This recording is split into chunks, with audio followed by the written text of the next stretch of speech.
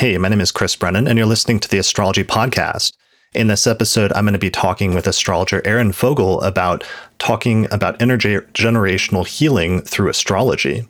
So, hey, Aerin, welcome to the show. Hey, Chris. Thank you for having me. Excited to be here. Yeah, I'm really happy to have you on the show this time. So we actually met, 3 or 4 years ago when I came and gave a workshop on Hellenistic astrology in Toronto for the local astrology group there, right? Yeah, I was trying to remember when that was, maybe 2018. I think your book had just come out. And I was like, what's Hellenistic astrology? So that was kind of like an introduction to it for me, which was really exciting. And then I ended up diving into it more after that. Awesome. Yeah, that was a really fun time, really good group. And is that group, Astrology Toronto, that's still around? Yeah, it's been around in various formal and informal stages since the 80s, actually. So I'm now one of their official board members, but it's a pretty cool group. They mostly try to support emerging or newer astrology speakers in the Toronto area. And then we do kind of a bigger speaker weekend intensive every year. So you are our bigger speaker for that year. And we have Jason Hawley coming in June. So I'm excited for that. Nice. Awesome. All right. Yeah. Cool. Well, where should we start with this topic of intergenerational healing through astrology? And what's your access point or what was your starting point with this topic for wanting to dive into it?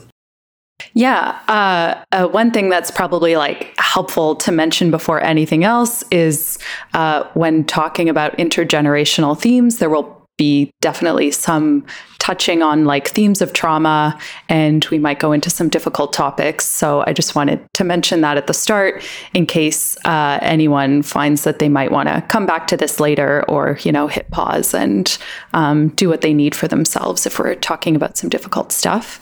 But yeah, so for myself personally, this is kind of a research project that's been developing over the last few years or so. And I have a lot of different things that I try to merge in my life under the healing arts umbrella. And so in addition to my work with astrology and tarot and stuff like that, I've done a lot of trauma healing and trauma focused work. And so I think a lot about how those fields can come together, how astrology can be a tool for trauma healing. And so it almost accidentally happened that I started thinking about it more through an intergenerational lens. I have been doing a lot of work in my own personal life over the last few years around this theme. And I come from a family of Holocaust survivors. And so it's been part of my personal journey to sort of look into what themes in my personal life might be connected to some of those themes in my ancestry. And then because astrology is a huge part of my life, I always try to use astrology in conjunction with that. And then the more I did that, the more they started to merge. And I started to see these really interesting parallels between some of the recent research in intergenerational trauma and healing, and then a lot of the things that we know about astrology and cycles and different patterns that we notice through astrology. Right. Okay. So part of it is, I guess, part of the starting point is realizing that people have sort of sometimes individual traumas in their life that shape their lives, but then sometimes there can be broader generational traumas that influence people that occurred before a person was even born, but still have some impact or influence on the present. Yeah, that's exactly it. And so, yeah, there's different ways that we can look at trauma that's passed on. And one of those ways is through our family systems and looking at experiences that happened to our parents, grandparents, and so on and so forth. And then, like you said, there's sort of collective traumas that can happen to people based on, location in the world, race, culture, gender identity, sexual identity. And those are larger sort of connective traumas that people can go through just based on their identity. And so a lot of the research around intergenerational trauma has started to understand that individuals go through different traumatic experiences in their lives. But then often when you start to look at the generations that come after, like as those people have children, it might be that someone goes through something really challenging in their own life, and then they give birth to a child that actually is showing the impact of that trauma, even though they haven't themselves gone through it. And so it's kind of like a way of looking at the connective pieces between different experiences and how they kind of get passed on through the generations. Right. That seems really important. I guess part of it is even recognizing, and part of your work in counseling has been recognizing individual traumas within a person's life, how powerful those can be in shaping a person's life and identity and actions from that point forward. And that's something that you've tried to look at through the lens of astrology, just in a single life on its own. Yeah, exactly. And I find I've been working with clients for about 11 years now. And I find that a lot of the time people come to me with like a really beautiful level of self-awareness, like they know themselves fairly well, they know their personal histories fairly well. But there's this question of like what to do with it all. And so I feel like the biggest question that people ask me in consultation is like, well, what do I do? Or like, okay, I know this, or I know where this trigger comes from, or I know that this is like a part of my history, but what do I do with that? And so that's something that I find astrology has been really beautiful for, is like helping us make sense of our experience, but also placing it in a larger context. And, I think about astrology as like a context of like us in our larger environment. Like we're part of this like much larger system that's happening in the solar system. But then also this new sort of lens, or this work that I'm trying to bring in with the intergenerational theory, is a whole other context for it as well. It's like we are small little pieces within these like very big systems that we are a part of, essentially. Right. That makes sense. Let's expand on that initial thing of just like individual traumas, because I realized now in leading into this discussion that that's something I've never really covered on the podcast, the idea that you can even look at or potentially see some individual traumas that a person might be struggling with through their birth chart or their transits or what have you. What are some of the types of things that come up that you see when you're dealing with clients that have trauma, or what are some different types of trauma that sometimes you see, or ways that those show up in the birth chart? I guess you don't not necessarily want to give like signatures per se, but I'm just curious to contextualize the discussion, like what kind of things we're talking about. Mm-hmm. Yeah, I think there are so many ways that we can look at that. But one thing that I like to keep in mind as much as possible when I'm working with people is that I'm looking at their chart and usually talking to them as an adult, but their chart is just their birth moment. And so it's like whatever we're talking about in their chart was there in the moment of their birth. And a lot of people do not have easy birth stories. And so, yeah, it's probably not like super helpful to try to give like signatures or anything like that. But even just looking at someone's chart and trying to imagine, okay, what would this be as a birth story? Like, what is Mars doing? What is Jupiter doing? And try to get some context can give you a lot of information about what kind of tone is being set for that person's life. And then from there, I try to look at the sun and the moon as like signatures of someone's early caregiver experience. So a lot of the time that might be the mother and the father and how absent or present they were, or just other caregivers that were really primary in that person's life. But it's also interesting to look at progressions and transits and start to see sort of like windows of time, because I don't think that any signature that someone is born with is like immediately prescriptive. Like to say that someone has this aspect means that they're automatically going to go through some kind of like horrible experience with it. It's more like, okay, they have this kind of like fabric that they're working with, and what kind of doorways or like sensitive triggers have happened around those aspects in their lives. And so a lot of the time you can start to get a sense of like what might have happened when, based on like the progressions and transits over the course of their life. Okay, that makes sense. That brings up like a similar debate that I've seen recently in recent years in some of the younger generations of astrologers, and debates over whether like an astrologer can say that a specific signature indicates like a mental illness or something like that. And I think it's often as a pushback against pop astrology when somebody says something dumb like all Sagittariuses or something have whatever mental illness or something like that, which is just obviously not true.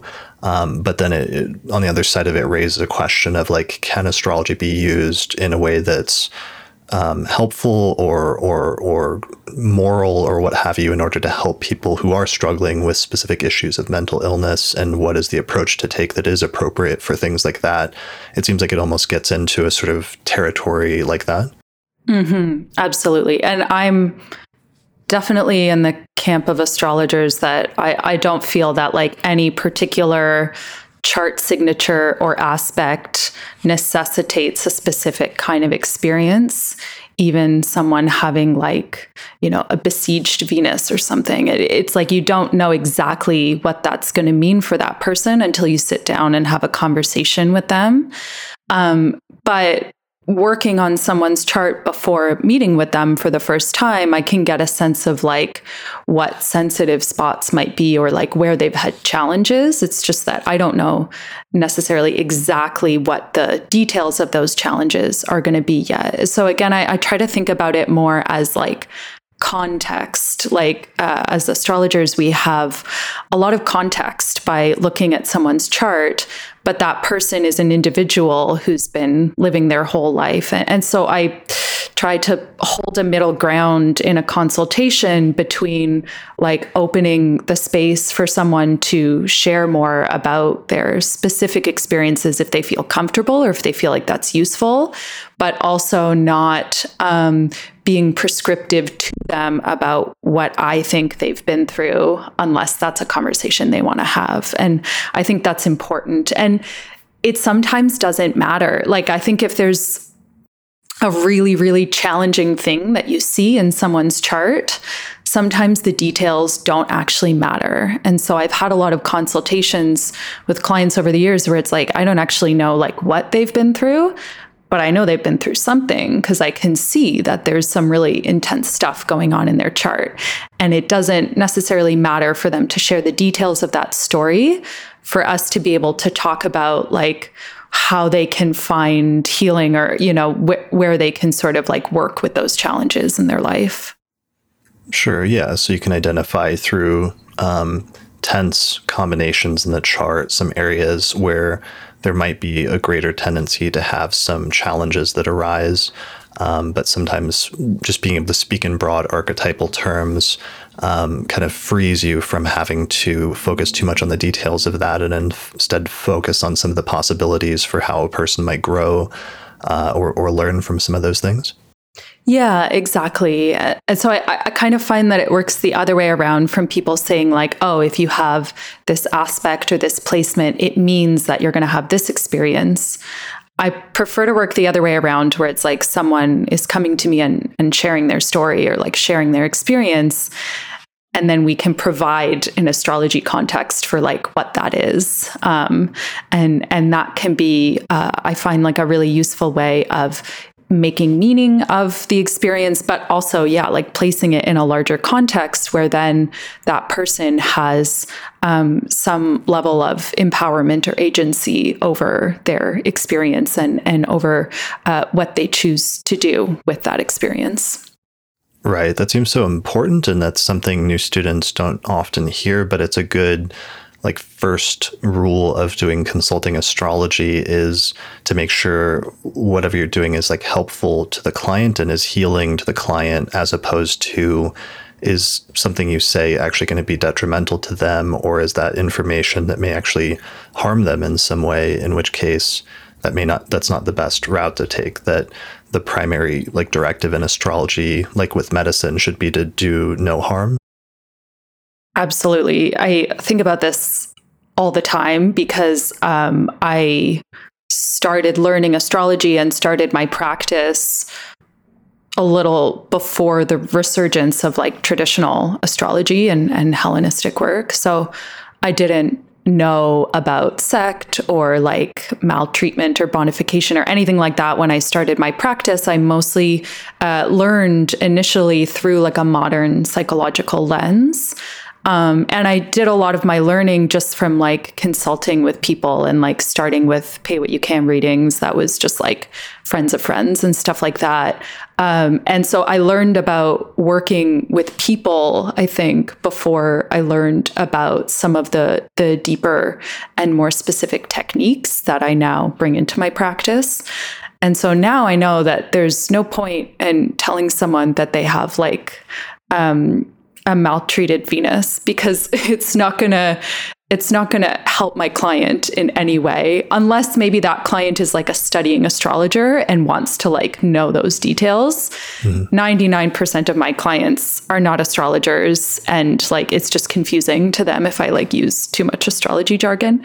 So they only want to know like what is going to be helpful for them, or if I see something challenging, like what does that mean for them as a person living their lives and doing their best? Like how can I work with them in that? How can I like support them in that?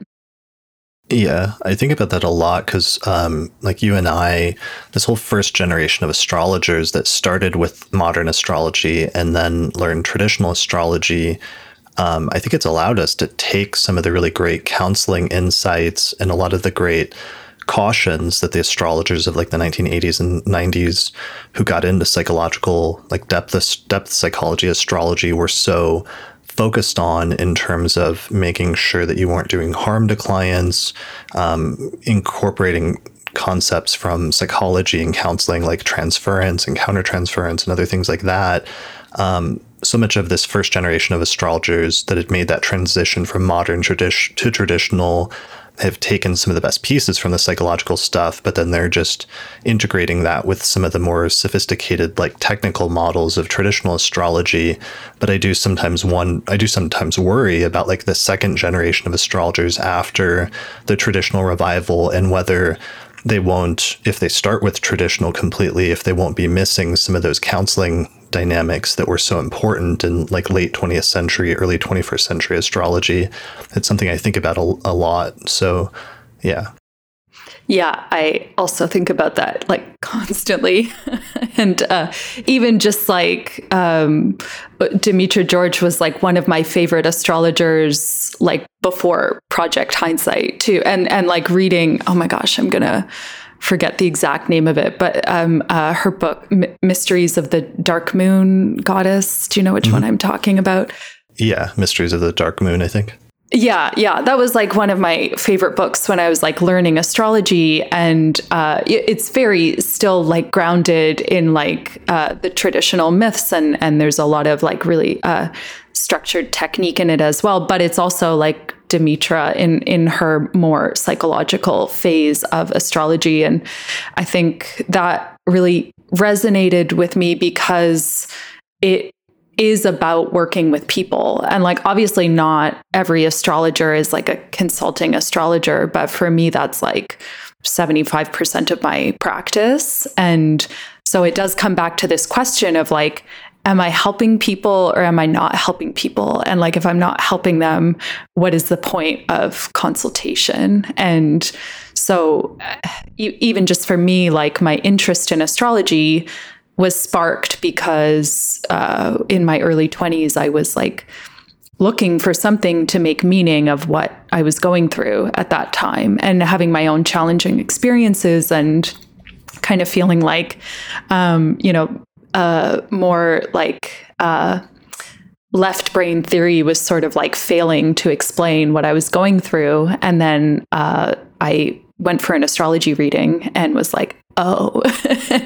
So it just provided like a context for what I was going through and ended up being this really helpful tool. But I think at that time, if I think back to what was going on in my life, if I had started studying astrology then, looking at it specifically through a Hellenistic lens, I think it would have made things harder for me in a way, because I happen to have a chart that's like really not great if you're going to look at it in a more binary way. And so I would have just been like, oh, everything's terrible. Like, what's the point? And so like coming to astrology through a more like healing focused lens, and then later having the context to be like, oh, okay, there's like a ton of really difficult things happening in my chart, like through these specific techniques.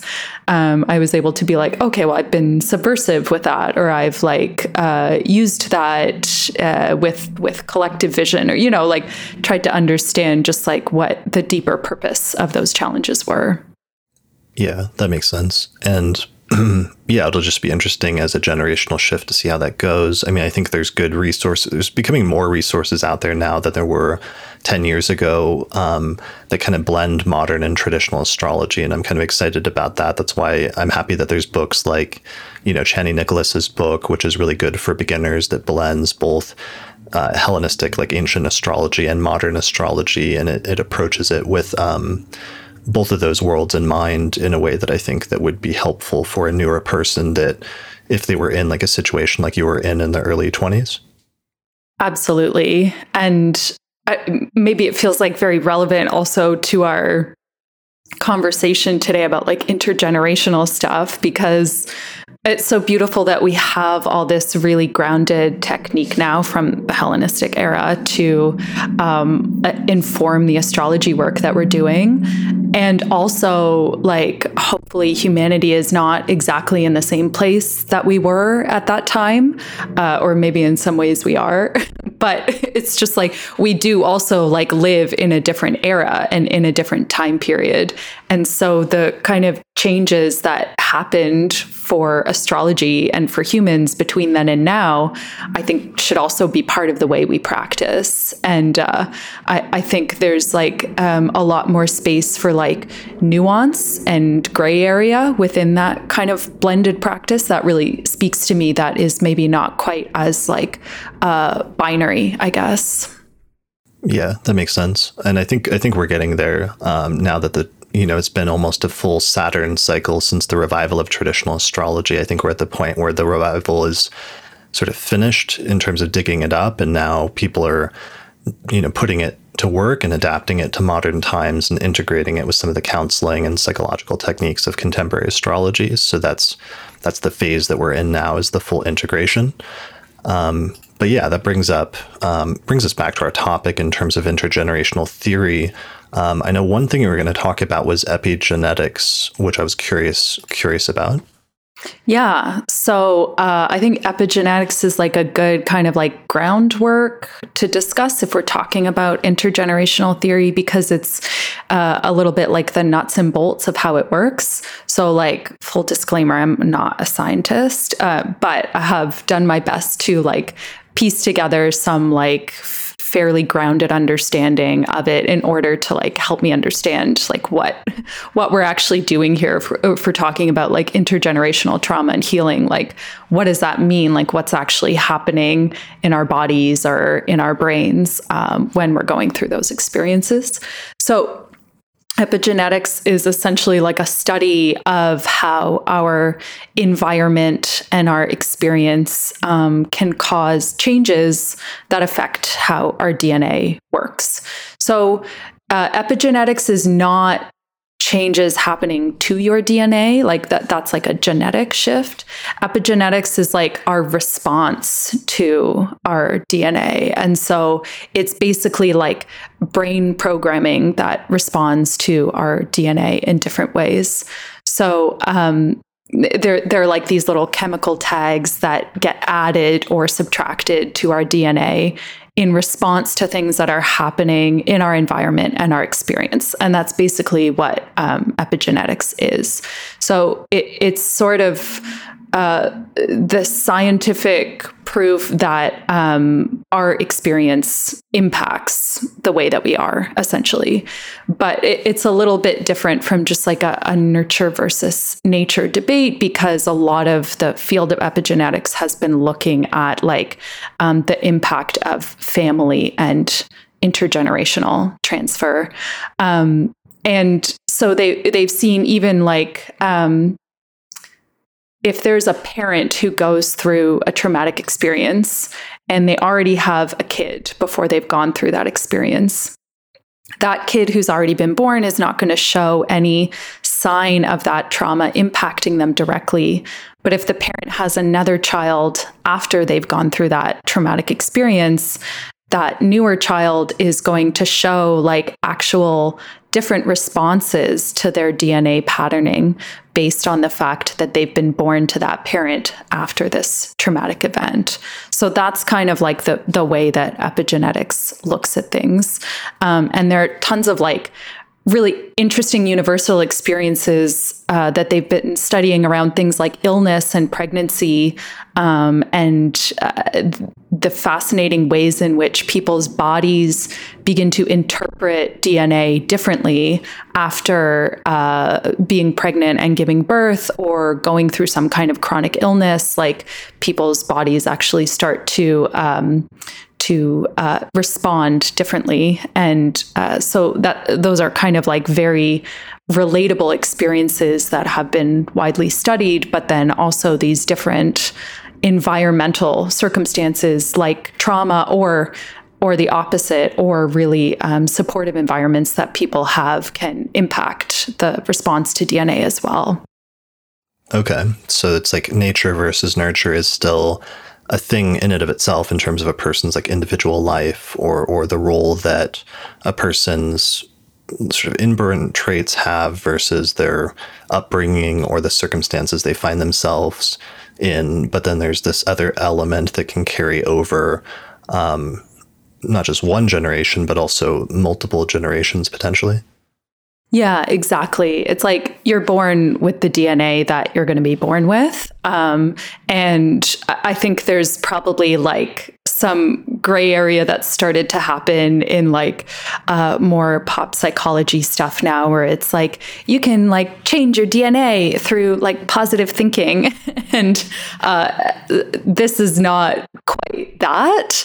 But it is like starting from this understanding that what we go through influences what happens with our DNA. And so it's like, yeah, you can't change like the people that you're born to and the genetic imprint that you have as a result of that.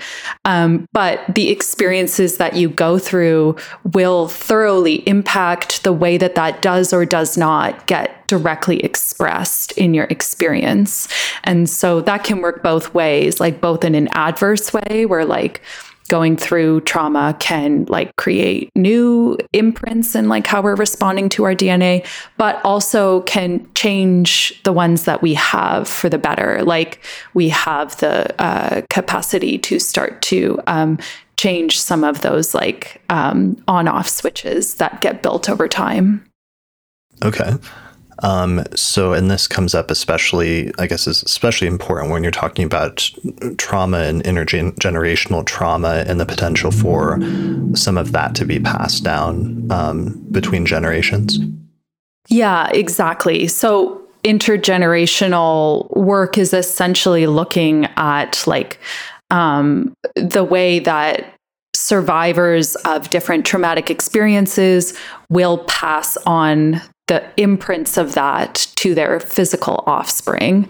And then they're like, now that they've been looking at this for like enough time, like we're now onto third generations and fourth generations where it's like, oh, it's actually not just the children of survivors, it's their grandchildren and then their great grandchildren as well. And the field has been around long enough to see that there is this kind of like imprint that gets passed on. And so the epigenetics is just like the more like science-based component of it that's looking at what's happening at the DNA level.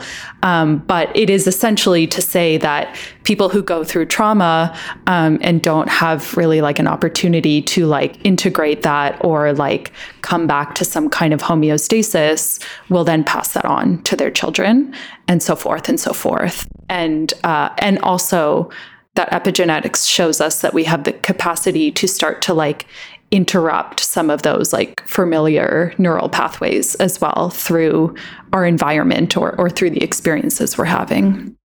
Okay, got it. Yeah, and I can see why that would be important, just because even in an individual life or generation, I think everyone experiences to a greater or lesser extent what it's like to grow up in an environment where if one of your parents has had or caregivers has had some sort of significant trauma or some part of their life that's really tricky or delicate in the way that influences their ability to like give and receive love, or their ability to communicate or do different things that affect you sort of growing up in that environment. Mm-hmm. Exactly. And I think there's also like other perspectives in psychology that look at this too, like attachment theory and stuff like that, which is sort of like looking at different ways that your parents may or may not have been and like how that impacts your way of connecting with people now. But that's essentially it. It's like if your parent or caregiver has gone through something difficult and they're raising you and, you know, not fully able to be entirely like present and receptive, then that's going to impact you. But it's looking at it in a kind of larger context as well. Like the saying hurt people comes to mind, where it's just like this kind of hot potato that can get passed on from generation to generation. And it's like, okay, well, why was that parent not able to be present? And like what was happening before that and kind of looking at this piece that's getting passed on. Okay, that makes sense. And so part of your work is that you've also looked at it not just from that perspective, from the more scientific perspective, but also from your perspective as an astrologer as well. Yeah, exactly. And one of the things that I really enjoy doing with clients is to do like family system charts and to be able to like look at the charts of their siblings and parents and potentially grandparents as well as part of consultations that we do, because then we are placing them like in context of this larger kind of cycle or pattern that they are a part of. And so again, like thinking about someone's chart as their birth moment or their birth experience provides this whole other layer of context where it's like, okay, well, they're born into something that's already in motion. Like this is the start of this person's life. But they're just being born into this like story that's already been happening. And it's really incredible to see like the connections between what's happening in that person's chart and what's happening in their parents' charts and grandparents' charts. And you can see the whole story playing out that way, essentially. Totally. And that's always been one of the most fascinating things about astrology to me from day one, was like starting to look at your parents and other family members' charts and suddenly having a different access point for understanding them and who they are and like why they are the way that they are in different ways, for better or worse, and having a different take on that that's like outside of yourself and is almost independent or less invested in the way that you are, in the sense of having your own particular viewpoint on things and experiences, but also just realizing that your birth chart itself is a transit to your parents' birth charts that's just kind of permanently there in some ways, and understanding what they were going through at the time of your birth can be kind of interesting and insightful. Yeah, it's incredible. Exactly that. Thinking about your chart as like a transit to your parents' charts is kind of wild. And I can't tell you like how I'm sure you've noticed this, like so many people are just like born during their parents' Saturn return. And that's just like a very common, like relatable experience that many, and then, okay, then you have like the same Saturn placement. So anytime you have a transit that's impacting your Saturn, like your parent is also having that exact same transit. And so that already starts to like open up so so much like interesting thought around like the connection between our experiences and our family experiences. Yeah.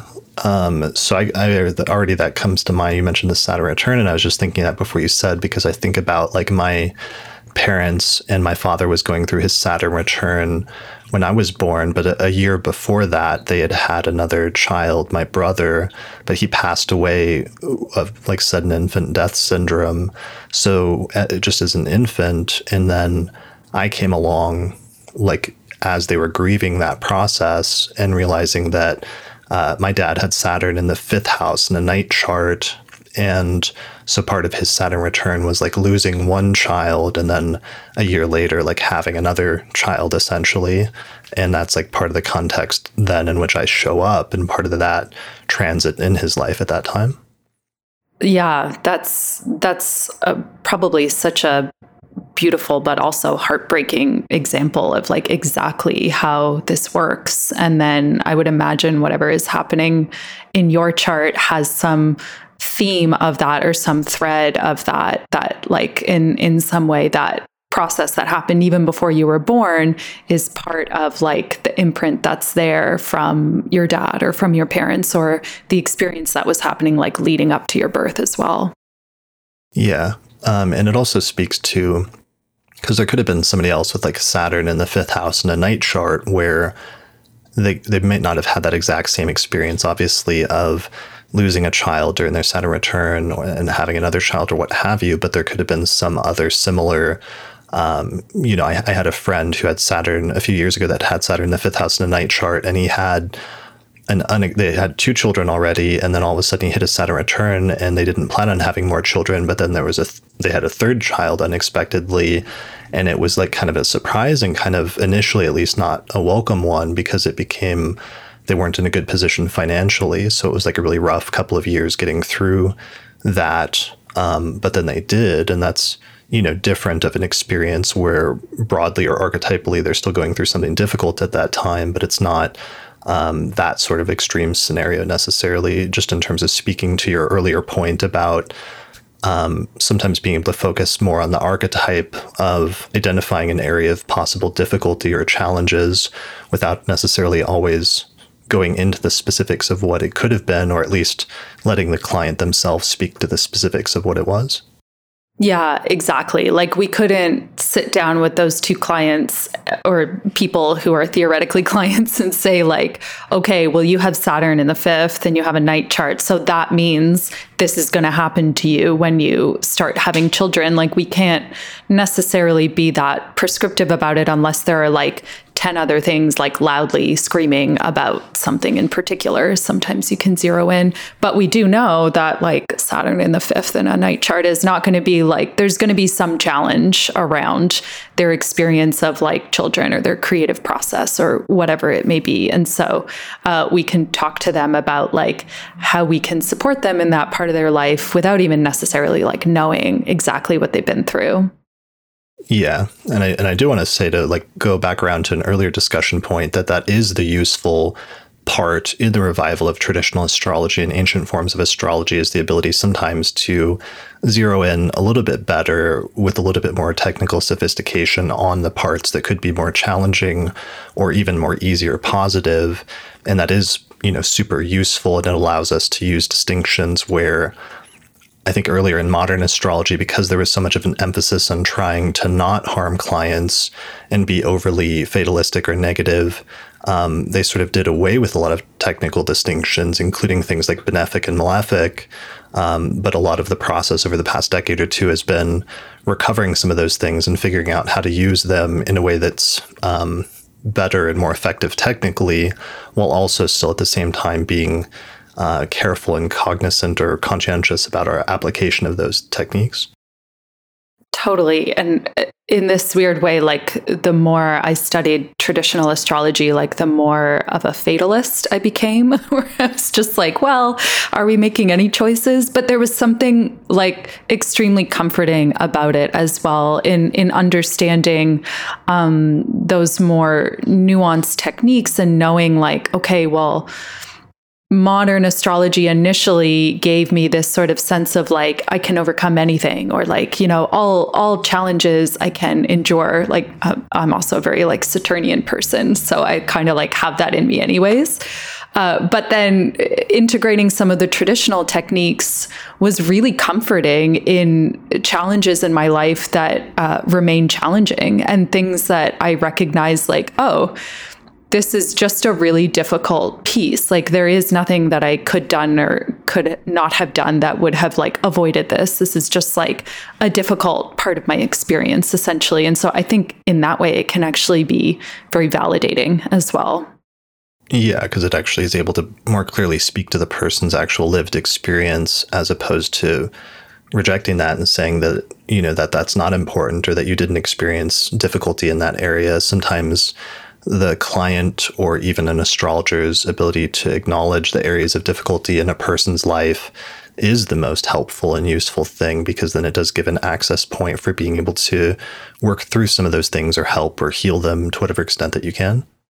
Absolutely. Yeah. And like, given the example that you shared, it's like, we can safely say there's nothing that your dad could have done or could not have done that would have like avoided the loss of a child.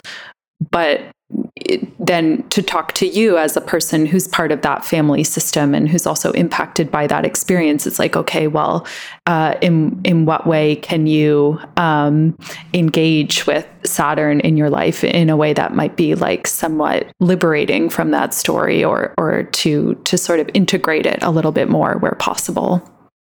Yeah, for sure.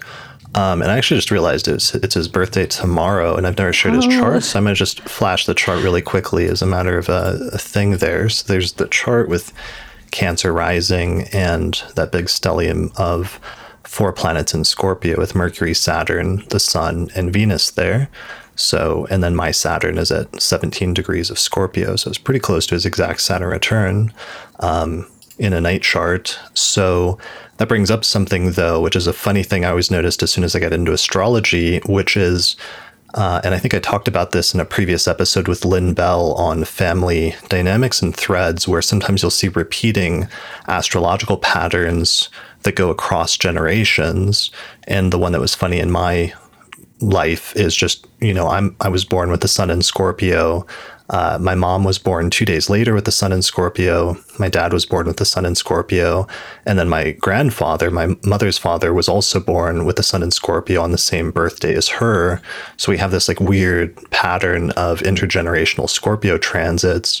And I think that kind of brings us back around to our main topic and your take on it, which is that's not the full access point, but that's like a little mini version to some extent, I think, of part of what you're talking about with applying astrology to intergenerational themes, right?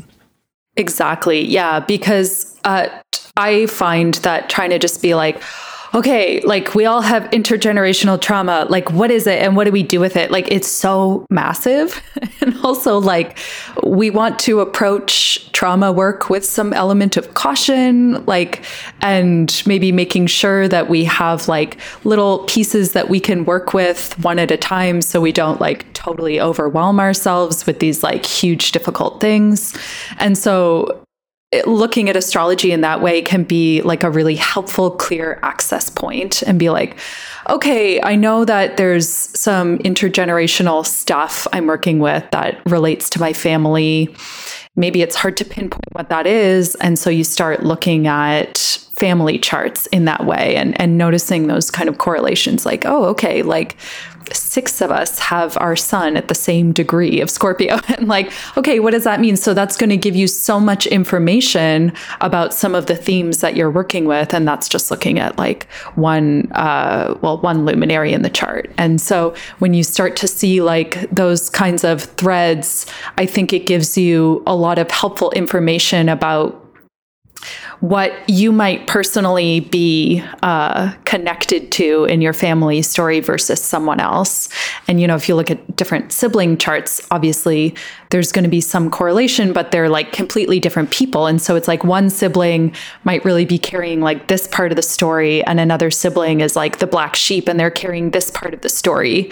And so you can kind of see the way different people are expressing these different pieces of these like ancestral themes that can go way back. I don't actually have any birth data for people in my family past my grandparents, but I'm sure if I did, it would show the same kind of parallels that I can see in the charts that I do have. Did you notice anything like that when you got into astrology, about little things that were repeating patterns in just your own family or family unit? Yeah, definitely. There are some really common themes in my family charts where there are just like, my brother and my dad have similar charts, but like reversed, like they're each other's like seventh house, essentially. Right. And there's a really common thread with similar moon signs. And I also have noticed with myself and a lot of clients that people will often have like the moon sign of their mother's sun sign or something like that, where it's like the moon is quite literally their mother, like like if someone has like their moon in Libra and then their mother has sun in Libra, something like that, where it's just like then the moon in their chart is quite literally some indication of like their mother's personality. But often people will have like threads of repeated aspects. Like you might see a family that has a repeated Mercury square Pluto aspect or something like that. And then that's going to give you a lot of information about some of the particular themes in that family that they're working with around like expression or like repression or things that are like buried in the psyche. Yeah, because we all, sort of grow up knowing that or learning that of like, oh, I got that personality trait from that person or this personality trait from another. But then seeing it almost objectively sometimes through the birth charts is really fascinating. I think that's one of the initial hooks for astrology, is being able to sort of identify from a different perspective some of those traits that get passed on. Yeah, absolutely. And I think it's also, just like a helpful, manageable way to start to digest some of those trauma pieces, because I find that looking at it astrologically can just be a little more digestible than trying to like grasp the whole concept at once, I guess. Okay, that makes sense. All right, so we're talking at this point about explaining the connection between intergenerational theory and the planets, and we're talking a little bit more locally right now about the initial family unit, but this also can be expanded more broadly to earlier generations or larger generations of people, right? Yeah, absolutely. And talking about like personal imprints that we might have in our chart versus like things that might relate to in our family systems, we can do that with like broader experiences as well. So obviously there's a whole generation of people that were born during the Uranus-Pluto conjunction in the late 60s. And so they have that personally in their chart, but they were born during a particular time and sort of like movement that was happening in the world, especially depending on where they were born. So really anyone who was like born in North America at that time, there was like a huge kind of like rights movement that was going on, that those people then have that signature in their chart. And so it's beautiful to also look at like the more collective context of the things that people have in their chart, because then we're looking at intergenerational themes, not just like in our personal families and in our ancestry, but also like the things that we're connected to in a broader sense. And like, for instance, I'm born like middle, late 80s ish. And it's like the climate crisis was like just becoming apparent at that time. And now as an adult, like that's become a large part of my like work and focus and something that I care about. And so that is also like an intergenerational theme to me, because it's something that I was born into that obviously like was largely out of my control at the time of my birth, but is something that impacts me and is part of my story and my focus and my work. That makes sense. And I like that example you gave also of the 60s, because it was such a tumultuous decade, and there was just like so much going on with like civil rights, with politics. There was like assassinations of like people left and right in the US and other places. There was a lot of in like pop culture and like music and everything else, like just like rapid changes.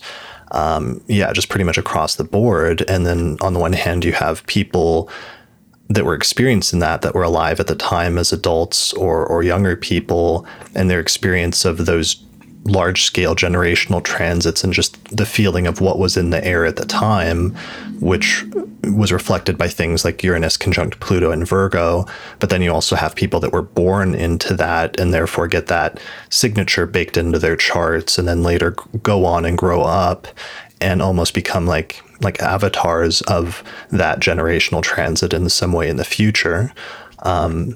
So that's really interesting to think about. And I think that's part of what got you started in this research, right? Was paying attention to some of the transits, the big ones that were going on over the past few years, and how that related to your family to some extent. Yeah, actually, it was almost like this accidental process that came out of the recent Saturn-Uranus square that we've been going through since early 2021. And I was born like fairly close to the conjunction in the late 80s. And so it's something that is sort of like part of my personal story in some ways, like that Saturn-Uranus conjunction. But then when the square started heating up and I was looking at, here we go. This is what we've been doing. Yeah, this has been the story for a little bit. Doing it. Yeah. So just for the audio listeners, we're looking at a graph from Archetypal Explorer that just shows, sort of put on a graph, the Saturn-Uranus square, where there's been 3 hits over the past few years, starting in 2021, going into most recently, it came back and got really close to going exact again, but didn't quite. But I think we've been feeling it here in the later part of 2022. But that's been one of the more intense outer planet alignments the past few years. Mm-hmm. Yeah. And so I knew, like, okay, as a person who has this conjunction in my chart, more or less, I'm going to feel this maybe a little bit differently from someone who has no aspect between Saturn and Uranus. And sure enough, it ended up being this kind of surprising journey. Like I mentioned earlier that I come from a family of Holocaust survivors, and I ended up uncovering this tape that my grandfather had done with the USC Shoah Foundation, which essentially interviewed as many Holocaust survivors as possible in the 90s to document their stories. And my family knew that he had done this tape, but for whatever reason, like half of it was lost. And it was the whole period between like 1935 and 1945 that somehow got lost. And during the Saturn-Uranus square, I ended up like finding this remaining part of the tape that documents his experience during the Holocaust. And it sparked a lot of process for me, and thinking about like the connection between that and then going through the closing square of a cycle that began when I was born, and then starting to look back at some of the earlier Saturn-Uranus dates and like starting to do research around it. It was just like, I don't know if you have these moments with astrology where it's just kind of like, I don't know, blowing the roof off or something, where just like the specific correlations of the dates with some of the themes that are unfolding. So for me, like looking at my personal relationship with some of the larger collective themes happening during the Saturn-Uranus cycle has been like a significant part of developing this work and this research. And then I started looking into like other planetary cycles and some of the mundane astrology dates that line up with it. And it was like, okay, it fits from every angle, essentially. Okay. So part of it was realizing that there might be some sort of like Saturn Uranus signature that was keyed into your family's story in some way. And as you went back and started looking at that, you were looking at in your grandfather's story, you realized that there was a Saturn Uranus alignment of a conjunction during that time period that he was talking about, that he was sharing that story from like the late 1930s or early 1940s. Yeah, exactly. When I went through my family charts, I didn't necessarily see such strong Saturn Uranus themes with other people in my family, which actually kind of makes sense because I'm the one that's been sort of doing a lot of this research. But then when I looked at like the actual dates around World War II and some of the stop and start around it, or like the building around it, and then some of the kind of markers of what followed the Second World War, there I noticed Saturn Uranus dates. And so it was more like I felt personally connected to that time period in an intergenerational way, I guess. Like the link was through my family experience, but then it also sparked a lot of thought for me around like, how I feel personally interested to learn more and do as much research and integration of some of what was happening during that time period as possible, because it's almost like personal to me because it's part of my chart. Right. That makes sense. And the Saturn Uranus has been intense over the past couple of years, and that's a cycle. I don't know if we should follow that thread through and talk about some past alignments with that cycle, or if I know we needed to do some setup talking a little bit about planetary myths and the relevance of that at some point, right? Yeah, maybe it's helpful to talk about the myth because I feel like that's a lot of the context for this as well, and like why I started thinking about astrology and family systems other than just my personal experience. It might kind of help lay some groundwork for us to come back to some of those dates later. Okay. Yeah. I don't know if maybe I did an episode, but it might be best to assume that I didn't. What is the relationship, or why are myths important in relation to astrology? Yeah. I kind of think of them as like, very foundational to like what astrology essentially is, which, as far as we understand, essentially began with people just like looking up at the sky and being like, what's happening? Something is moving or changing. And then noticing correlation between that and different events that were happening on Earth. And so the myths themselves are the stories that people developed to explain what they were seeing in the sky. And so depending on the time period or the culture that you're looking at it from, people might have thought that the planets themselves were deities that had their own kind of like personality or agency, or it might have been that they were sort of like mouthpieces of God or of some kind of higher being that were then influencing what was happening on the Earth. And so if you look at any time period in astrology, there's some sort of set of myths that is associated with them. And so as I was thinking about some of these intergenerational themes, I started to realize like, wait a second, the stories that are connected with the planets are family stories. And a lot of the practice that I'm working from is using some of the traditional Greek myths. So maybe it's just helpful to say that for this episode, because I think you could like look into any set of mythology from different time periods and cultures that have been practicing astrology. And that would also be an interesting way to do it. But just for the sake of this conversation, we'll sort of talk about the Greek myths and all of the... Especially because there was a deliberate attempt to, in the Mesopotamian tradition where Western astrology originated, to assign gods to certain planets in a way that spoke to what they thought the planets actually meant, and that there was a connection between the astrological meaning of a planet and the myth that was associated with it. And then when the Greeks and the Romans came along later, there was a deliberate attempt to find gods in their own pantheon and assign the same god, or a god that had an appropriate meaning, to the same planet, so that there was like a connection there from a very early stage.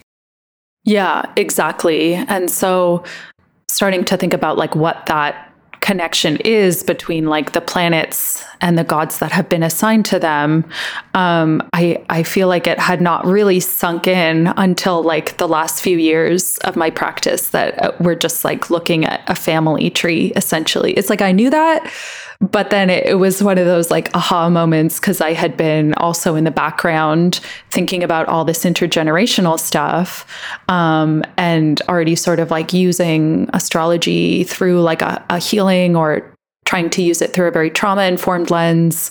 And then it was like something kind of crystallized for me of being like, oh, wait a second. Yeah, this is just like essentially an intergenerational trauma that's happening in the planetary gods as well. And it sort of clicked in for me that way. And all of the planets, like if we're looking at the Greek myths, all of the planets and both of the luminaries are part of the same family. So it's actually quite fascinating to like look at that as like an intergenerational system, in the same way that we are looking at it as like a solar system, or like this sort of related set of planetary bodies.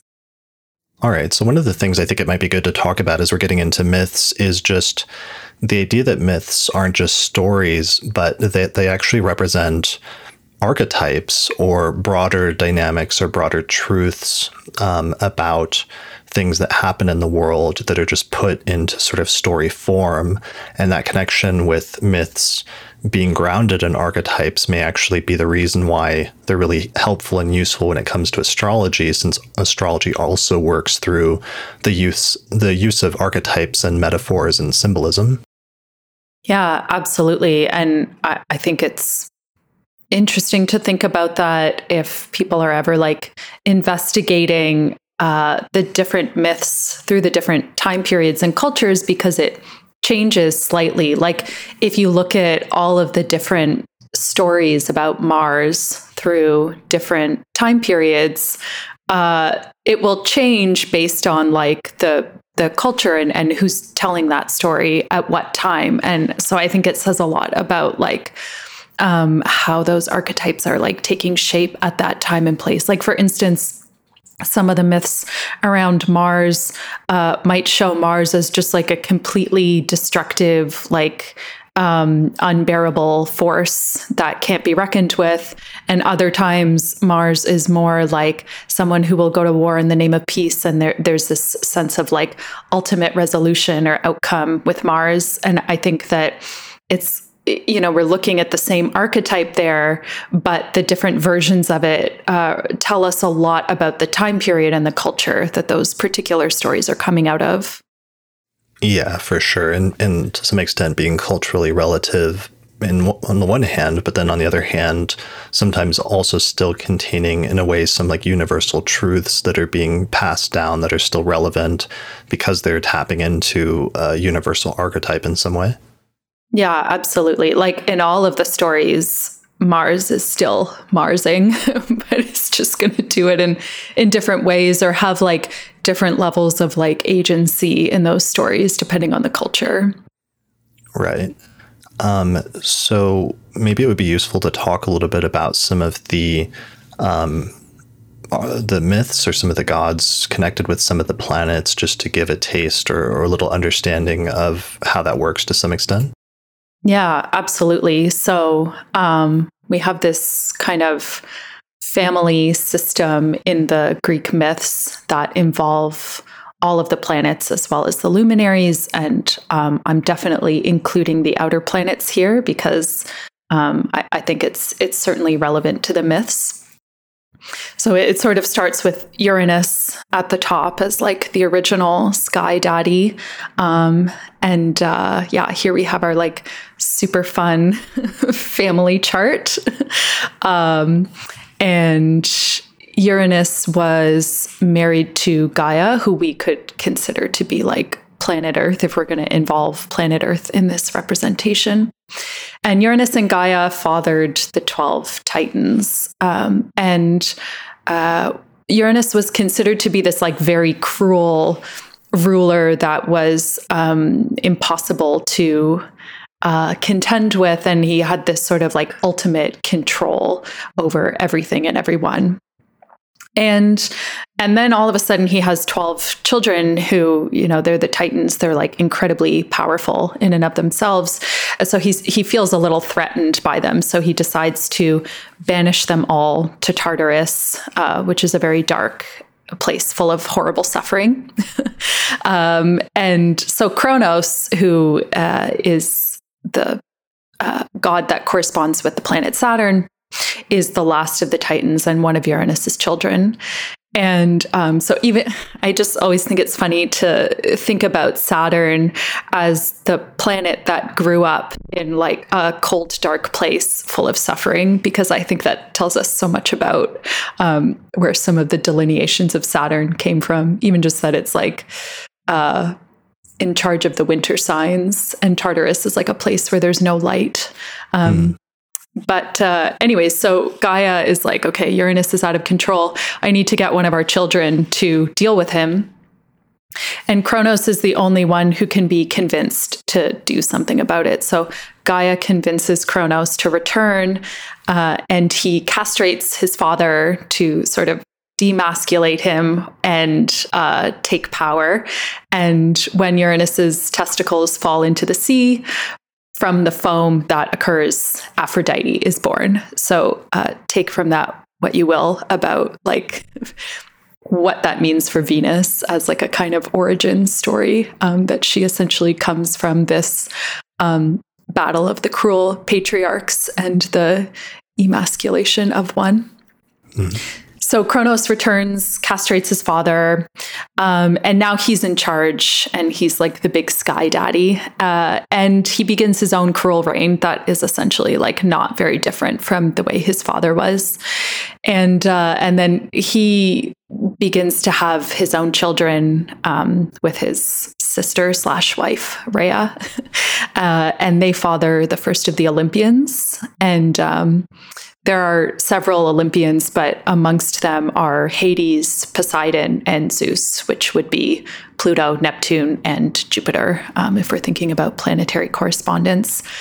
And so there's this prophecy that's going around when Kronos is in power that his children are also going to overthrow him, which he does not like because he doesn't want to lose control.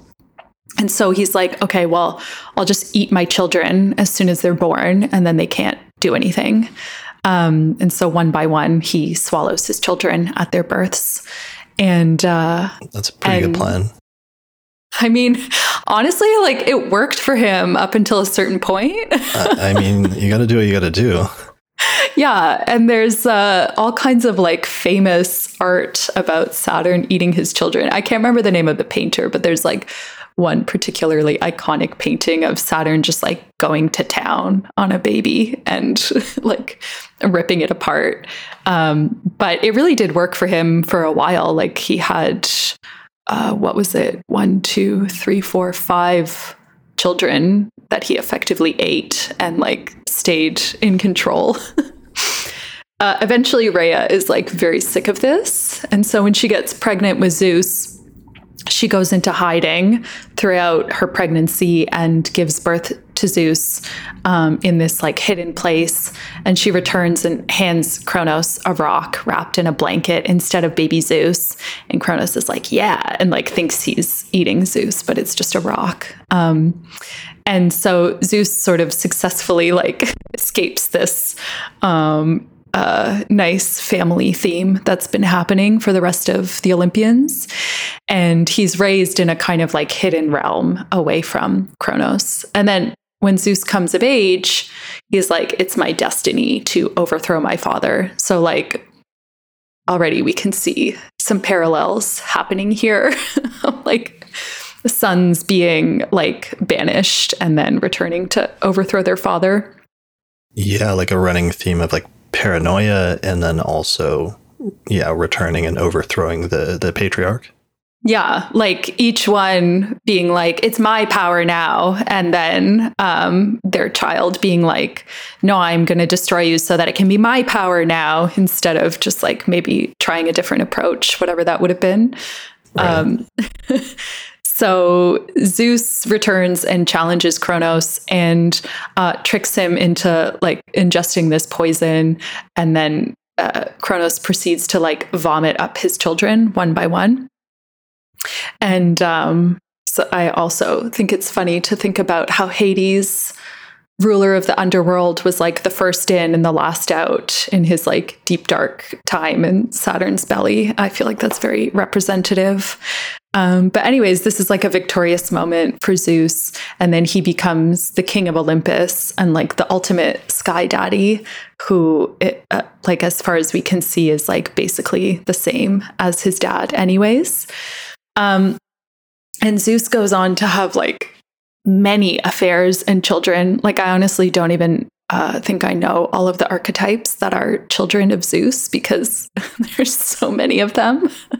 But among them were the twins Apollo and Artemis, which we can consider to be like the sun and the moon. And Apollo is like the god of the arts and prophecy and medicine. And Artemis is this virgin goddess of hunting in the wild. And she's like in myth known for being like fiercely protective of her chastity, which again, like take from that what you will, of being born to Zeus, who is like also known for assaulting different goddesses and sort of just having his way. And so Apollo and Artemis are two of his children, and that's the sun and the moon. And then there's also Hermes, who is the correspondent with Mercury, and Hermes is the trickster. And there's sort of this famous story of Hermes like growing at a ridiculous speed as soon as he's born and crawling away as a baby to like explore the world. And he creates this lyre from a turtle shell and then steals all of Apollo's cattle. And Zeus is like, give that back. You can't take all those cows. And Hermes convinces Apollo to take the lyre instead of the cattle. And that's actually how Apollo becomes such a like proficient musician, and he's like forever seen like walking around with this, I guess it's kind of like a version of a lute or something like that, like a little stringed instrument. And so these are kind of like sibling issues that are coming up amongst them. And the last child of Zeus to point out would be Ares, who in this version of Mars archetypes that we were talking about, like for the Greeks, Ares was like a purely antagonistic force. There was no catharsis with this version of Mars. He just tends to side with the opposing side just for the sake of it, and is always kind of like being humiliated and like winding up losing. At one point, I think in like the battle with the Trojans, he gets injured and he goes to Zeus and he's like, Dad, I hurt myself. And Zeus is like, oh, like if we weren't blood related, I would cast you out or something like that. So anyways, this is like a family story that we are telling. And yeah, there's a lot of family dynamics that are very real, present, like family dynamics that actually come up, even though it's told in sort of like a fantastical way. It's obviously relaying things that are like people's actual experiences with different types of family, not just dynamics, but also dysfunction. And even here we can see the idea of passing down some of those dysfunctions, across generations. Like one of the themes with some of the top ones was like becoming the things that you hate about your parents. or you have issues of like Zeus like sleeping around and that being like an issue on the part of the father or what have you. Exactly. Yeah. Like there's a very clear correlation between like the Uranus, Saturn, Jupiter part of the line, where it's like cruel, destructive patriarchs who sort of cast out or disown their children, and then those children returning to be like the good and to overcome the evil of their father, but then essentially just like stepping right back into that role themselves. And then that interesting parallel between Zeus's very like assaulting nature and a lot of the harm that he causes to different women and goddesses through these different myths. And then having a daughter who is said to like almost violently protect her chastity or her virginity as a result of having a father who is so aggressive about taking that from others. And so it's really quite mind-blowing to think about it as just like a dysfunctional family story, because if you change the details or the circumstances, you could basically just tell this story as like a modern day dysfunctional story of like someone with like a very cruel, abusive, controlling father who then grows up to like become that himself, and then his children this and that, and so on and so forth. So right, it's literally like an outline for like a 5-season like Netflix show that everybody would be watching and would have a cliffhanger at the end of each season. Exactly. Like, I'm pretty sure This Is Us is just like a version of the planetary myths or something like that. Right. Yeah. Or no, Shameless might actually be like a better example of that. Yeah. Or I was thinking like Game of Thrones or something, because it gets a little seedy, a little HBO-ish at times. Yeah, Game of Thrones is almost like a direct version of this. And then there's probably like some dragons that come out of the Greek myths as well, I'm sure. Right. So those were the gods. And then there's a separate tree graphic that you made here that just more directly shows the planetary correspondences. Yeah. So this is like the same way of looking at it, but like as the planets themselves. And Venus is kind of like, I don't know, she's doing her own thing over there because she's not exactly a child of Uranus or Saturn, but is like born of their battle, I guess. Maybe I don't know if she would even be like technically related to Uranus, comes from his testicles somehow. Right. So for the audio listeners, it's like a tree with Uranus at the top, and then below it is Saturn. To the left is Venus. And then below Saturn, we get Jupiter, Neptune, and Pluto. And then from Jupiter, we get the Sun, Moon, Mars, and Mercury. So that really is like pretty much most of the planets basically that we use. Mm-hmm. Yeah. And even if you were to look at the asteroids, they're somewhat in there as well. I just haven't like sorted all the details of them as exactly, but like all of those asteroid archetypes are part of this family tree as well, just more like proximally. Got it. Okay. All right. So we can see then a lot of basic things like dysfunctions coming up through just looking at this family tree and some of the dynamics involved, and a lot of like broader themes that are still very much relevant to us today, essentially, right? Mm-hmm. Yeah, exactly. And to your earlier point about myth being this sort of archetypal lens that we have, these are some of like the original stories that we have about humanity or about human experience. Like with astrology, at least, we can trace this back about 4,000 years. And it's like these are stories that we've been telling ourselves about human experience for at least 4,000 years now. And I think it's a very interesting correlation and not a mistake that it almost exactly resembles like the continued story of human family systems and the kind of like dysfunction and intergenerational transfer that happens in our family systems.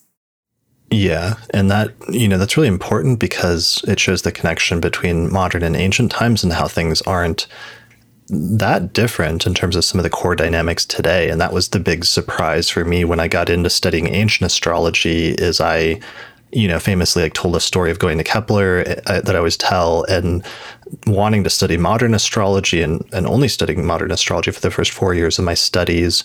And then they pretty much forced me to take this class on ancient astrology. And I tried to protest and get out of it because I thought it wasn't relevant. I thought studying astrology from 2000 years ago was not going to have any relevance or usefulness to today because I had this conception that we'd grown so much in terms of civilization and dynamics, and everything was so different, and we had new planets that they didn't even know about 2000 years ago, and how could that be useful or relevant? And it turns out that actually it was useful and relevant because life today and some of the core dynamics of life and the things that people experience is actually so similar in terms of its fundamentals today to the way it was 2000 years ago, that a system of astrology that was developed 2000 years ago, that's why it's still around today, because it spoke to or it did a good job of speaking to some of those core principles that are still very much present and with us in life today. And many of the dynamics in life are still very much the same. Absolutely. Yeah. And I feel like that is exactly how intergenerational theory works. And I also as a younger person with a certain kind of hope for humanity would always be okay, humanity's making progress and, this and that has changed and we're in such a different place than we were several thousand years ago. Yeah. It was the more I learned, I was oh, okay. And starting to see that we are in some ways exactly where we were 4,000 years ago. And, we still have war, we still have dehumanization, we still have constant struggle over this idea of ownership over land and all of these different themes that were there right from the beginning. And so, yeah. The past few years in particular of just events happening in the world has made me really open my eyes and realize that some of the things that we thought were things of the past, or things, especially bad things that we learned and grown from collectively as humanity, that those things really aren't in the past. Even plagues, we just had a great crash course over the past couple of years that plagues can still break out and just kill millions of people. And that the sort of technology and other things that we have, it doesn't make humanity immune to those things or any less susceptible at this point. I mean, I guess, obviously there's a counterpoint to that in terms of the development of ways to fight that and some of the amazing technological advances, but just the idea that we're still dealing with things like that. And a number of other things over the past few years. I don't know if that's been your experience as well, but it's been one of my experiences recently. Absolutely. Yeah. I think I used to have this idea of progress that was maybe kind of linear, okay, we are making this progress and we're heading in this direction. And actually, it's been practicing astrology over such a long period of time that has changed my mind about that because it's placed it in more of a circular context than a linear context. Progress is maybe something that's just moving from one place in a cycle to another place in a cycle, but the cycle itself is still there. And it does actually make me think about these myths as well, because Saturn probably thought he was making progress by overthrowing his father and doing things his way. And Zeus probably thought the same thing. And so there's this kind of false notion of things moving ahead by triumphing over some existing evil. And I actually think that's a very sort of colonial perspective of thinking, which makes sense that it would be part of these Greek myths as well. And so now I'm more we exist in these larger cycles that are happening, and less we're trying to get from point A to point B, because I don't know that we can necessarily as human beings. Yeah, that was something I struggled with when I first learned the history of astrology at Kepler, one of my main history teachers was Nicholas Campion, and he was always very down on what he called like the myth of progress and the idea that things just always inevitably get better and always go on this straight sort of linear path upwards. And he always said, no, that's not true, or that's not always true. Sometimes things can go backwards, things can like rise and fall, and it's not always moving in a specific direction. And I still have some reservations about that to a certain extent, but then I've really understood over the course of the past decade or the past several years that things really can move backwards sometimes, and it's not always this really clean uphill thing that we always think of it as. Mm-hmm. Yeah, I think about that a lot too, and it's sort of like a tricky balance, because I can also think about a lot of examples of things that have like changed dramatically over the course of history, even things like civil rights movements and women's rights, and like the legalization of like queer marriage and gender affirming healthcare. Like these are things that feel like a massive kind of progress as well. But then, as we've seen in recent times, it's like it also may unfortunately not be a stopping point. Like there may still be more that unfolds from there. It's not necessarily like a final place of landing, even though it is also like a beacon of hope and change at the same time. Yeah, that makes me think of there's been a few versions of this, but you'll see sometimes, like I know Tad Mann illustrated one in the like 1960s or 70s. And then more recently, there was that astrology documentary that came out earlier this year that did like an animated version. But if you imagine our solar system that has the planets, spinning around the sun and doing their cycles, that you have the individual cycles of the planets, but then that the solar system is moving forward in time at the same time, like all together, so that it creates more like a spiral. So that you have the planetary cycle, which is where there's repetitions and things stay the same, but then also there's the spiral of the forward movement, so that there's also progress in sort of like another like third direction or third dimension in some ways. Yeah, that's really beautiful. I often think about the spiral as a more like representative image of like human pathways than anything, and like a spiral is like somewhat directional, like it's not just moving in a circle necessarily, but it's certainly a different way of understanding our experience than like a straight line, which is very much like there's some kind of goal or destination at the end of it. I also love the spiral because there's like a sense of something deepening or like getting closer to a center, whatever that may be. Yeah, for sure. So it's this diagram I've got just from the thumbnail for the video viewers from the Changing of the Gods documentary. And there's just like a still that shows the planets moving around the sun in like a circle, but then they're also moving forward in time, which creates this elongated spiral. Maybe that's a good middle ground for thinking about the idea of progress or the myth of progress, that on the one hand you have things where there's always going to be a repetition of certain themes on their individual cycles, like the Saturn cycle, but then it's also elongated because it's moving in a specific direction at the same time.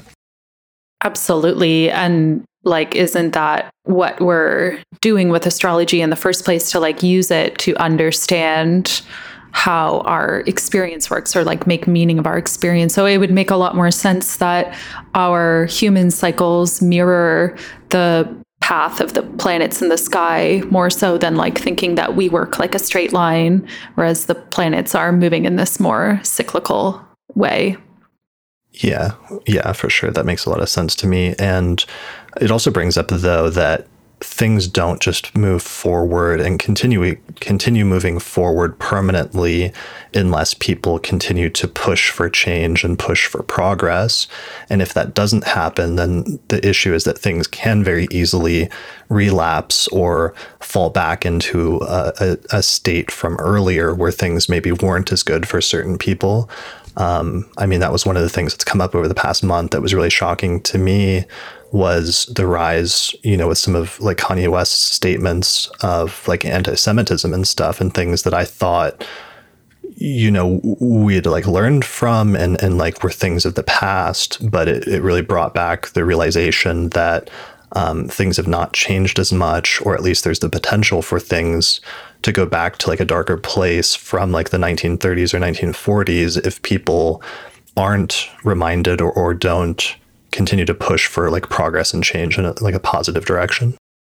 Absolutely. And I think that maybe like in the early stages of realizing how connected these things are and also how cyclical they are, sometimes people experience despair around that. Like, well, there's no point in doing anything if things are just going to be like this anyways. But we are actually like a significant part of that, like you're saying. And,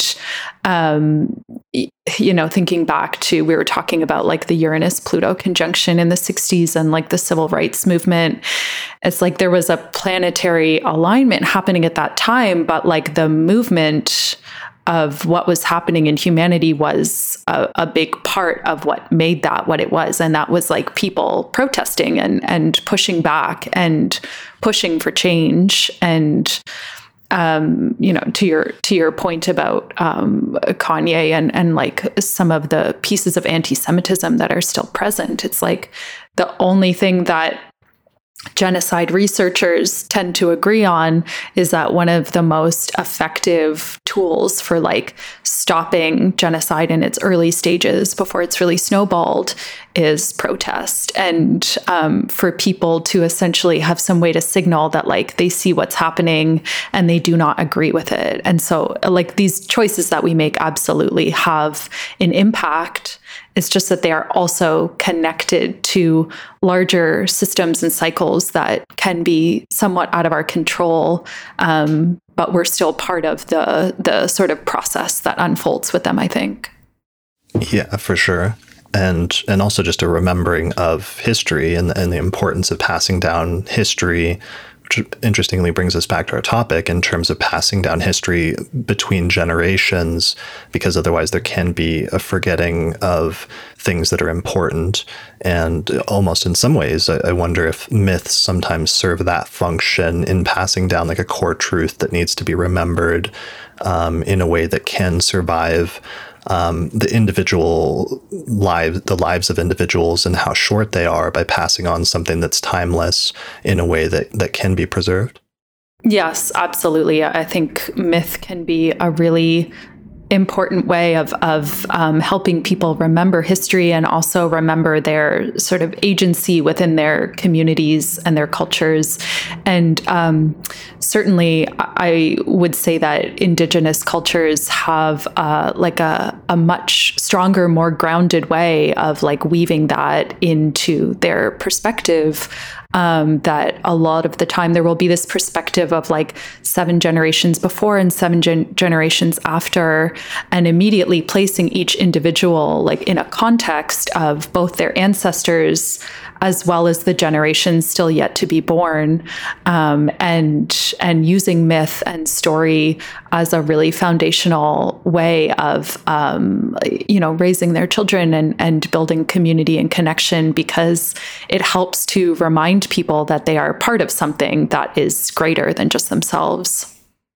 Yeah, that makes a lot of sense to me. And just the idea of, in terms of like pre-modern cultures, like how to pass on important lessons and important things that humanity had learned collectively prior to like the invention of like movies or podcasts or other things like that, is you pass it on through stories and through the oral or sometimes eventually like written passing down of these things through generations. Mm-hmm. Yeah. And like our talk about epigenetics earlier, it's like, we know we're going to be passing something on. So we might as well like contribute to that in a way that can also be like very empowering and grounding, and like offer some kind of like helpful tool or information and into what we're passing on as well.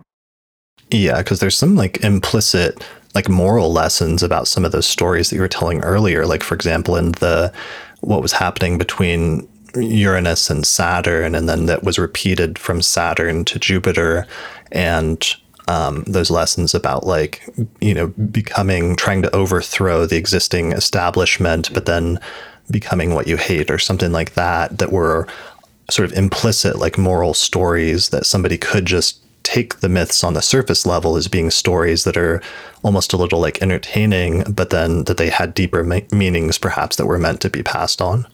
Yeah, absolutely. And maybe in some ways like cautionary tales about becoming disconnected in our relationship to power, and or like being more compassionate towards our children and our family systems.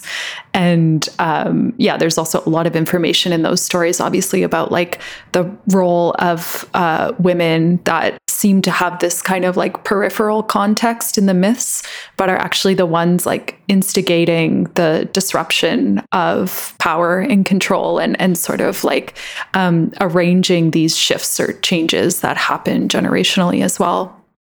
Right, for sure.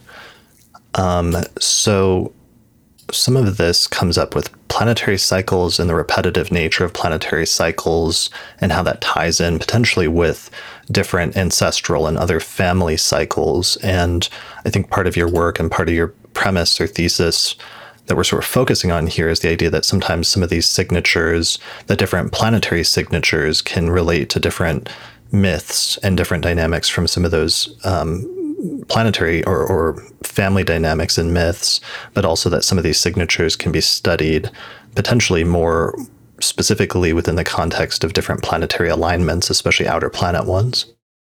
Yeah, absolutely. So obviously, like looking at planetary cycles is not like a new perspective in astrology, but it's something that I've always been very interested in, like early on with my study. And then in the last 3 or 4 years or so, thinking more about some of these intergenerational themes and wondering like how that relates to the planetary cycles, I started to notice connections between the cycles and the like archetypes of the like personalities in the myths, essentially, or things that were between specific planets might have some kind of like correlation or echo of the myth around those planets, or some like connection to the story itself. And so it's been a big part of the research that I've been doing to like look at the different planetary cycles throughout like the last 100 or so years, and then try to correlate what's happening there with some expression of the myth. And it's kind of like shocking to do that work, because it's almost like a direct iteration of these like mythical family stories, just essentially like playing out through the planetary cycles when we look at the actual dates throughout history. Okay. Let's talk about, do you have some examples? Yeah, totally.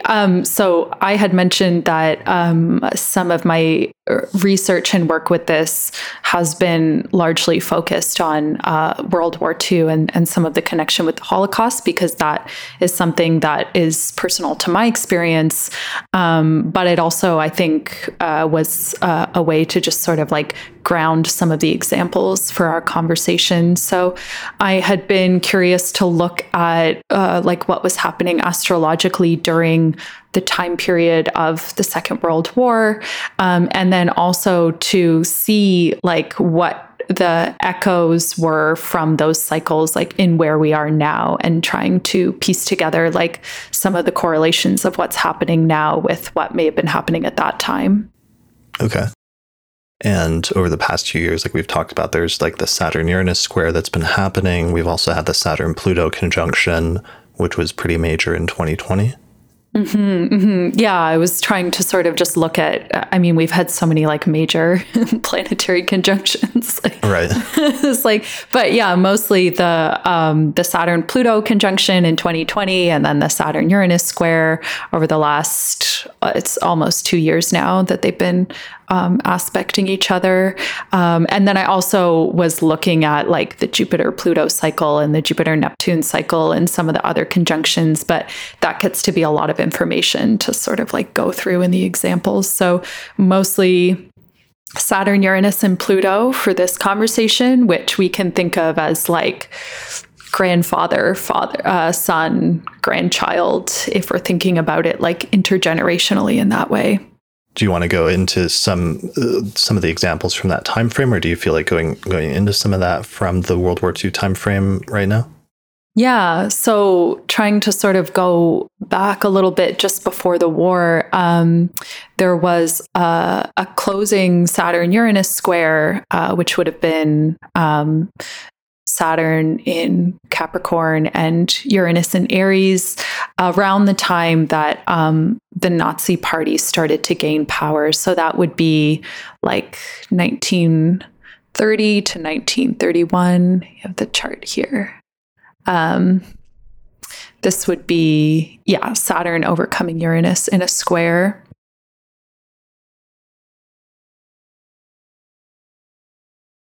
There it is. So Saturn in Capricorn and Uranus in Aries. Awesome. Yeah. So this is around the time period that the Nazis officially become the biggest political party in Germany. And then it was just a couple years after this that Hitler was elected chancellor in 1933. So that's a Saturn-Uranus square that is sort of mirroring the one that we're in now, because we're also in a closing square of their cycle. Their next conjunction will be 2032, I think, will be the conjunction between them. So we're looking at this sort of like closing square. If we think about like 3/4 of any cycle, it's usually some kind of setup for like a new stage to begin whenever the conjunction takes place after that. So that's kind of like the thread or the beginning of some of the transits happening during the Second World War, is this closing Saturn-Uranus square and then Hitler rising to power. And like, if we're thinking about Saturn-Uranus in terms of myth, I think the parallel between like Hitler rising into power and like Saturn setting itself up for this conjunction with Uranus in another 11 years is really representative of both like the Saturn-Uranus story and also like Hitler's rise to power and the destructive nature of that as well. Okay, that makes sense. Yeah, and just also the disruptiveness also, over the past few years, one of the keywords we've seen a lot that's come up with the Saturn-Uranus square is things that are established structures getting like a stress test, and that if they're not built on a solid foundation, or sometimes even things that you take for granted and you assume are built on a solid foundation, getting shaken, and then all of a sudden, if they're not strong, just disintegrating or falling apart almost overnight. Yeah, absolutely. And that sometimes those stress tests can be very useful if they are against structures that are being built that are ultimately like not in the good of the collective. Like in this instance, like too much Saturn energy can build a political party on very solid ground that is not strongly enough opposed by any other political party in Germany, which was part of the issue at that time, was just that he was like somewhat unopposed at that point in terms of his political power. Okay. Could have used a stress test, I think. Right. So moving ahead a little bit, in 1939, which is like when World War II officially began, although obviously like at that point there had been so much movement already in terms of like the Nazi movement, and some of the camps had already been started at that time But when we get, And really quickly, it's actually maybe worth mentioning to set the context, because Nick Diggenbest and I actually just talked about this in the episode that will come out before this one, where we were looking at like the US involvement in World War II. And we had to set that up by talking a little bit about Hitler's rise to power. That one of the things that he did that I've only come to realize over the past few years and understand and have a different perspective on by seeing a sort of recurrence of it in modern times is I always took some of the things of the anti-Semitism from the 1930s and 1940s as sort of, when I learned about them in like elementary school or something, as that the takeaway that it was like about bigotry, or that it was primarily just a form of bigotry, which it was, but there was a vehicle that was used for the bigotry, which was partially like conspiracy theories and stuff. And that's basically what they were using in the 1930s and 40s to gain political power and influence, was conspiracy theories about like the Jews like running the world, or about them being the reason why the Germans lost World War I, or other things like that. And that realization over the past few years is we've seen a rise of new forms of conspiracy theories that are influencing like public discourse and politics and things like that was really eye-opening to me, because it was another instance of realizing that some of the same dynamics that led to World War II and led to things like the Holocaust are actually still very present in our society today and haven't gone away. They're just in a different form. Absolutely. Yeah. And I think that conspiracy is like something that is often seen really commonly in like huge collective trauma or genocide at that level, because it's like, how else do you get millions of people to agree to an agenda like that, other than to have them believe something that makes this the only possible way? And so, yeah, conspiracy was definitely like a big part of that. And the context of that time was that there was an economic depression happening, and the promise of Hitler was, again, I think have like seen this pretty recently. I live in Canada, but it's, recent in the States to see someone who comes in and promises like, I'm going to fix the economy and here's how I'm going to do it. And the Holocaust was happening and the war was happening, but underneath all of that was this motivation for money and security and land and resources. And that is often like one of the common motivations behind genocide, is actually just like money and land, but skewed in this very hateful way towards certain groups of individuals, with this sort of conspiracy theory around it. And that's how you get a whole culture or a group of people behind you to like mobilize with that agenda. Right. That makes so much sense. And there was inflation, which is weird because we're suddenly dealing with that again today, of issues of inflation and economic uncertainty. And then that leads to, or is then used as an excuse for like the scapegoating of, especially of minorities, becomes like the gateway into some of that stuff. Mm-hmm. And I think those are like very Saturn-Uranus themes as well. Like Uranus can be like a lot of wacky ideas, or like things that are sort of like outside the mainstream way of thinking, which is often how conspiracy starts. It's like something outside of like the dominant mode of thinking. And then Saturn is like the cementing of that into practice. But Uranus, like often when I see Uranus in charts that involve some kind of like scapegoating or alienation or something like that, it can be like an othering force as well.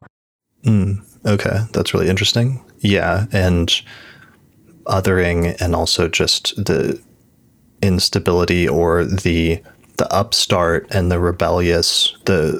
There's some dynamic with Saturn Uranus about the person who frames themselves as the rebelling against the establishment, and there is probably the connection with the myth. Sometimes the person that's able to frame themselves as the rebel or the underdog is able to overthrow something by framing themselves in that way, even if the rebellious role is not always the good one. I mean, in Hitler's case, in the early 1930s, he was able to like wedge himself into getting political power, even though the Nazi Party wasn't very big at the time. And that ended up being the downfall of like the German government at the time was like giving him more power than they needed to at the time in order to try to placate him because he was like the rebellious upstart in some ways. Right, exactly. Yeah. And that theme of rebellion is very Saturn Uranus, and also that sense of banishment, like both Uranus and Saturn like banished their children in various ways in order to like not lose grasp on the level of power that they had established for themselves. And so there is that kind of theme of like, yeah, the rebel coming back to reclaim power in some way, which is very much what I think probably like Germany thought Hitler was doing in the first place. Totally, because he had tried to do, in the early 1920s, there was a previous like coup attempt where he attempted with the beer hall putsch to like overthrow the government and lead like a political revolution, but he failed just like miserably and they threw him in jail. So him coming back 10 years later and actually pulling off getting into power in the early 1930s was also a little bit of, in terms of his life narrative or story or the way it was framed, was a bit of that at the same time. Oh my God, that's like literally the Saturn story, like getting punished or like banished to go to Tartarus, which is probably like being in jail in some way. And then like coming back with this, like, I'm going to fix it kind of energy. And then just doing things in his own way. Right. This is so interesting because it makes some of the things that happen back then, because they're so long ago, and it's like when we watch it, it's like videos that are in black and white, and it seems so foreign, and like how could stuff like that happen? Like you understand then some of the narratives that were in the air at the time because you understand the energy at the time of knowing that there was like a Saturn Uranus square, knowing what that energy was like, and then knowing what that looks like when certain individuals like seize on that energy and then try to make themselves like the representatives of it in some way. It becomes a little bit more relatable, at least in understanding what was happening at that time.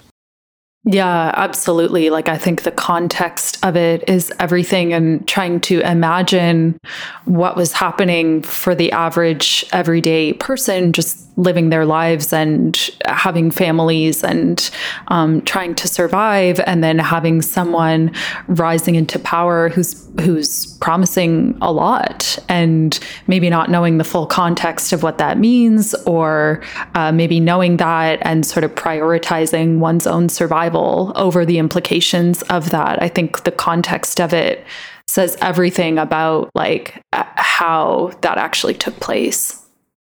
Yeah, that makes sense. All right. So then we jump forward a little bit. Like once Hitler comes to power, he starts some of the different persecutions and some of the different scapegoating. And then we eventually get to like the early part of World War II. Mm-hmm. And so, yeah, World War II officially started in 1939, which was right around the time of a Saturn-Pluto conjunction at that time. So we're getting the start of another Saturn cycle. And I think you meant a square, right? Saturn-Pluto. Am I getting this right? 1939. Yeah, so Pluto would have been in Cancer, and so Saturn was in like late Aries and going into Taurus, and Pluto was then it continued over for another sign. So there was like an extended Saturn-Pluto square, especially by sign, for a long period of time, which is kind of notable. Yeah, that's right. Exactly. So, yeah, sorry, not a conjunction. It's also another overcoming square where Saturn is like closing out the last square of the Saturn-Pluto cycle. So that's sort of like the early like astrology themes of World War II are these like closing Saturn squares with these larger cycles.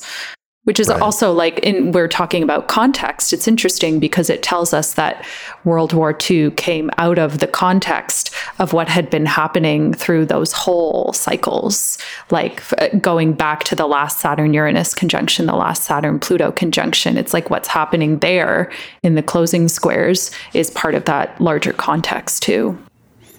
Yeah. And that even, I'm like going back and animating the chart, and I can see that, for example, back in the previous period we were just talking about, in the early 1930s, Saturn was in Capricorn and it was opposing Pluto in Cancer. So it's like that was the halfway point in the cycle. And then once you get to the early part of World War II, then you're at the square, which is the next turning point with respect to all that.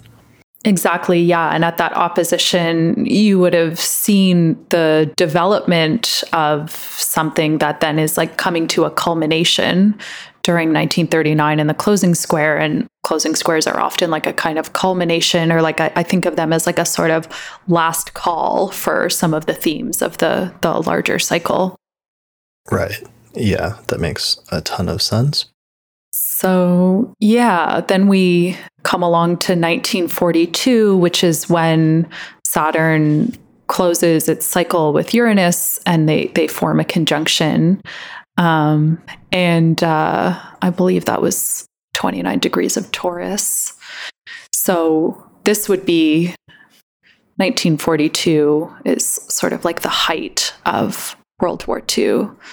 Yeah, there they are in late Taurus. Right. So Saturn in late Taurus, conjunct Uranus in late Taurus. And yeah, by this point, I think the US got involved in World War II in like 1941. So it's like by 1942, like the entire world is embroiled in this conflict. Mm-hmm. It's sort of at its height. And I believe that death camps had also been opened at this point because they realized that, like, originally people had just been sent to these labor camps. And the idea was like, okay, we're just going to like use people in service to labor to jumpstart the economy. But at that point, they realized there were too many people to deal with. And so they had started opening these death camps around that time as well. So the Holocaust and the war around it is sort of at its height at this time as Saturn forms this like meeting with Uranus and kind of like brings to completion or fruition like something that had started during the closing square.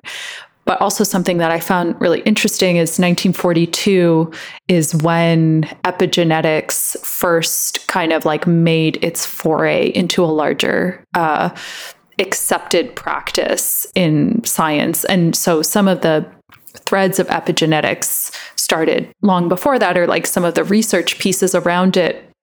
But the term epigenetics and its like acceptance into science also happened in 1942. So that's really interesting to me. Okay. And with the camps and stuff, it wasn't just Jewish people that they were killing, but also there were other different groups of people that were being targeted at the same time, right? Absolutely. I think for obvious reasons, like when people think of the Holocaust, they largely think of the Jewish population being affected. But it was also really targeting disabled people and queer people, and also people of color who were living in Europe. I think the targeted populations got broader and broader as the Holocaust progressed, but actually targeting disabled people was one of the very early stages of the Holocaust as well. And this sort of wildly psychotic idea that the Nazi Party had of like purifying the white race, essentially. And so they were targeting anyone that they believed to be some kind of obstacle or challenge in like the purity of the white race. Okay. Yeah, and these are all like really heavy outer planet things that are like going on during some of these really key periods. Mm-hmm, mm-hmm. Yeah, huge outer planet conjunctions. And then also like with that Saturn-Uranus conjunction in 1942, like the seed of something that now has become deeply connected to Holocaust research. Like a lot of the focus on epigenetics, especially in the last 30 years, has been specifically on children of Holocaust survivors and trying to understand like some of the genetic imprints that they have from their parents and how that's gotten passed on. So that's why I'm looking at it as like intergenerational trauma is very real, but also intergenerational healing is equally real. And so there's something that started literally in the midst of the Second World War and the Holocaust that now, as we're coming into like in the late 80s when Saturn and Uranus were last conjunct, that would have been when epigenetics was really starting to like progress with some of its research around children of Holocaust survivors and the impacts of it. So we can really clearly see the correlation between that cycle starting back there in the 40s and some of the fruitfulness of that's coming out of it now. Yeah, that makes sense. And the Saturn-Uranus conjunction during that time is interesting because it actually gets extended for this period of time from at least 1940, when Saturn's in the early part of Taurus. It's already in a sign-based conjunction with Uranus, which is in the third decan of Taurus at that point. But if you just, sort of move the chart forward, they eventually do meet up later in Taurus, but that conjunction actually continues into Gemini because there's that ingress of Uranus into Gemini in the early 1940s. So it kind of extends that conjunction longer than it would be otherwise if you take into account the entire sign-based conjunctions, because then it goes across Saturn's transit through two different signs. And since Saturn takes like 3 years to go through a single sign, that extends it for like 6 years, which basically takes you through pretty much the entire first half of the 1940s. Mm-hmm. Absolutely, which I think is going to be very fascinating to see during our next Saturn-Uranus conjunction in 2032, because it will also be in Gemini. And so we're essentially like right now in the Uranus return of the Holocaust and of the Second World War. Like we have Uranus very close to that like third decan of Taurus for the first time since then, because we're like about 80 some odd years later in time. And so, yeah, it's interesting that they've carried their conjunction over into Gemini during that time period too, because we'll have our next conjunction in Gemini with these planets in 2032. Okay. And during this period, just to emphasize that in terms of the scope, there was just like millions of people that were affected by the Holocaust in the early 1940s, in the first half of the 1940s, and in terms of just thinking about the impact on that on the lives and the psyches of just huge amounts of people, basically.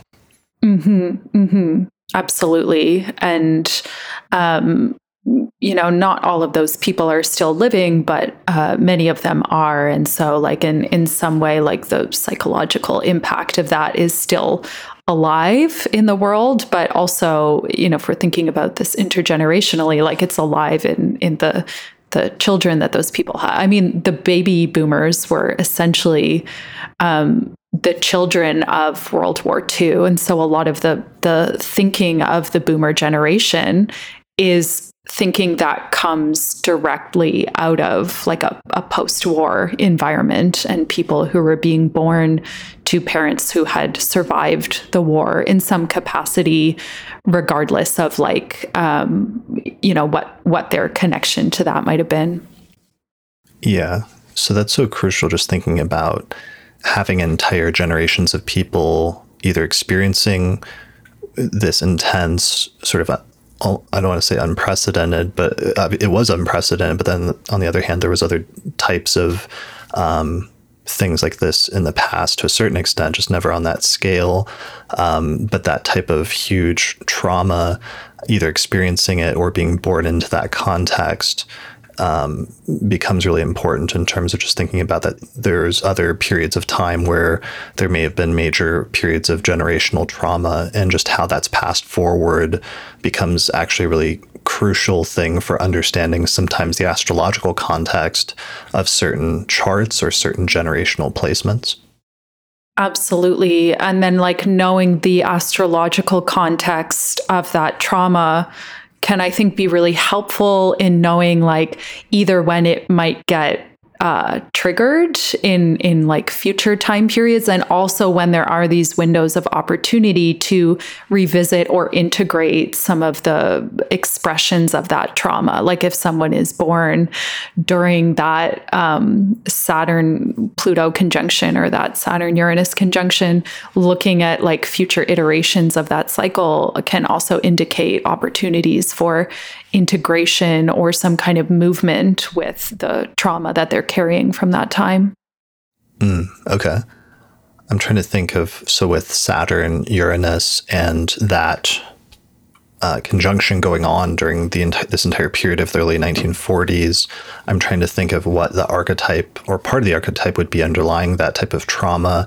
And I have to think that part of it, just from the experience of the recent Saturn-Uranus square, that part of it would be the experience of instability or the fear of instability, like the fear that everything you know or take for granted in life can just be sort of taken away or ripped away unexpectedly and irreversibly at any time, and maybe having a fear surrounding that as part of the generational signature than that some people would have experienced in different ways, more or less intensely. Mm-hmm, absolutely. Themes around instability, and also I think really big themes around either belonging or alienation, and like the two sides of that coin. And I think that contributes to a lot of the kind of like conspiracy theory piece that we were talking about, or just kind of like agreeing to different things along the way with something like the Holocaust, and each stage having to agree with something that's happening. And underneath that is like a very human desire for belonging and to have safety and connection, and to like remain in some kind of sense of community. And so I definitely think that like themes around belonging or alienation and like sense of connection have been like extremely relevant in the last couple of years as well. Yeah, that's such a good keyword, alienation and just being like outcast as like major themes. Definitely. Okay. So is there anything else about the mythology that's kind of relevant during this in terms of this alignment or some of these alignments, or should we move on to other like later ones? Yeah, I mean, I could probably talk about this for like another like 4 days, but it's almost feels like endless. Maybe the only other thing is just thinking about like the introduction of Pluto with that, and Pluto being like the ruler of the underworld, and also Pluto being the next intergenerational piece of this like Saturn Uranus story that we're talking about. And so it's like when we come to that Saturn Pluto square that we have in the late 30s as well, there's like the introduction of this underworld piece into what's happening, and also like the level of suffering and unconsciousness and destruction that kind of came after that. Yeah, and just Pluto takes things to extremes astrologically, whatever it seems like it touches sometimes, and just the unimaginable scope of it just taken to the utmost extreme in terms of some of the extent of just like death and suffering and other things that were being experienced by people at that time. Yeah, exactly. And I think that idea of extreme is really relevant as we kind of move ahead a bit, because the Saturn-Pluto conjunction after that closing square would have been in 1948. And that's when Israel was officially established as a country at that time. And so it certainly has this theme of extremes at the heart of it. I'll just wait till we have the. Here it is. So it was a Saturn-Pluto conjunction in Leo in 1948. Yeah, exactly. Speaking of the boomer generation, it's like a big part of the generation is this signature. But so this would have been around the time that Israel was established. And it is, as we can see, a country of extremes that was at the time intended to be like a place of refuge for post-war Jews who had nowhere else to go.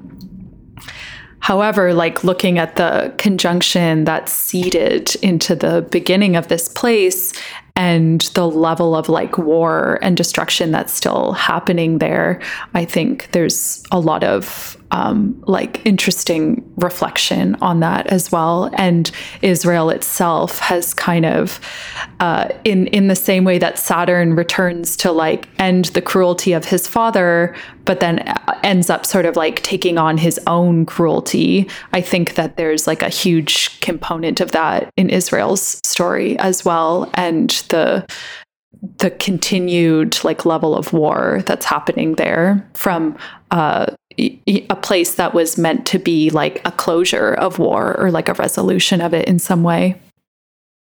Yeah, and it really brings up the idea of generational trauma being passed on sometimes and still motivating present concerns even decades or almost a century later, because I know then part of sometimes the saying or the political motivations become, you know, never again, that something like the Holocaust could never happen again, and therefore we have to do whatever is thought to be necessary or whatever they think is necessary in order to avoid that from happening again, so that there can be like things like that are still motivating things a century later from just the intenseness and the extremeness of the trauma that's experienced much earlier.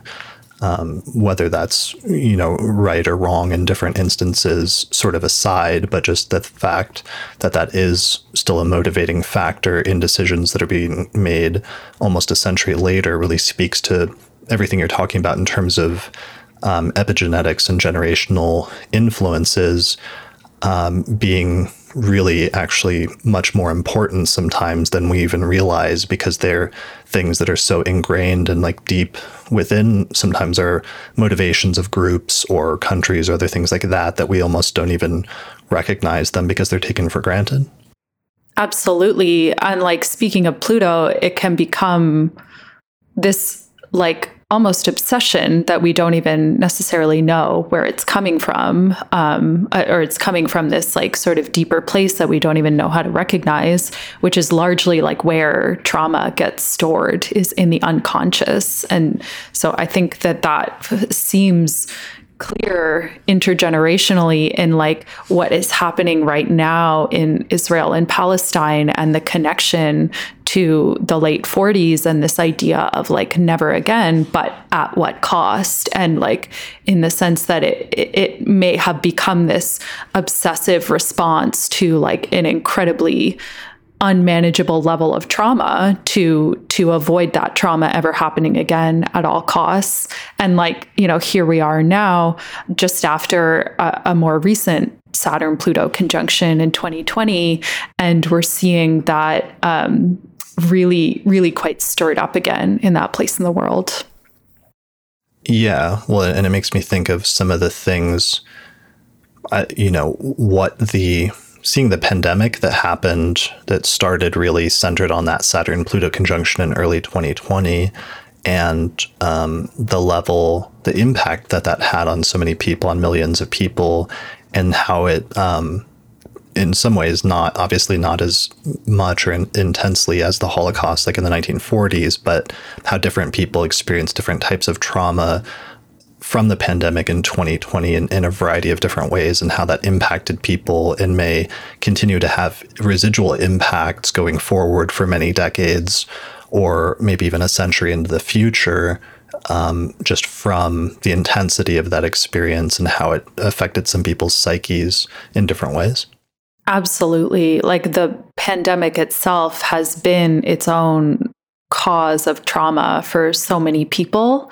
And then if you think about people who are already facing really difficult levels of trauma in their life, and the way that can like trigger different responses for them, like it makes me think about this idea of epigenetics, where like our experiences cause these different reactions to something that's already there in our DNA.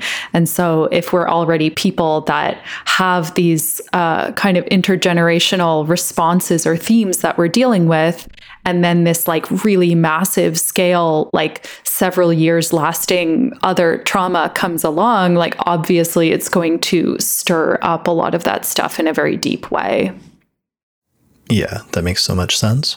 And people having their astrological DNA with their birth charts or with other intergenerational things that recur in different family placements or other things like that. And sometimes those astrological placements can span back way further than anybody would ever expect, which is kind of a fascinating thing to realize as well. Is just there's certain astrological signatures that may repeat, that may go back for centuries or what have you, in terms of family or other larger groups dynamics. Absolutely. And that's one of the ways that I think astrology can be really beautiful in like supporting us in this aspect of our lives, is like, when things get stirred up, we don't always have a context for like why, or even just like a means to understand what we're feeling. So just looking at other time periods that might be relevant to our family's experience can help give us information about what we're feeling, which is kind of like how I started doing all of this in the first place. It's like, why do I feel so stirred up? Holocaust themes. And then sort of going back and back through my family's story and understanding the correlation between what was happening then astrologically and what was being stirred up for me now. Okay. That makes so much sense. And so, and one of the things is we may never actually be able to see or identify the root core starting point of like generational trauma or other things, or to trace it back to the original, astrological signature. But what we can do sometimes is by paying attention to history or paying attention to family histories, if you see a certain alignment or a certain aspect or placement coming up over and over again, you can sometimes infer from that, if it comes up enough and seems to be tied to some core narrative or theme that keeps repeating over and over again, that somewhere way back in history, there was some sort of like core reason why that was tied into that planetary alignment or planetary cycle that goes back to an origin that you may not be able to see, but you can kind of infer its existence at a certain point.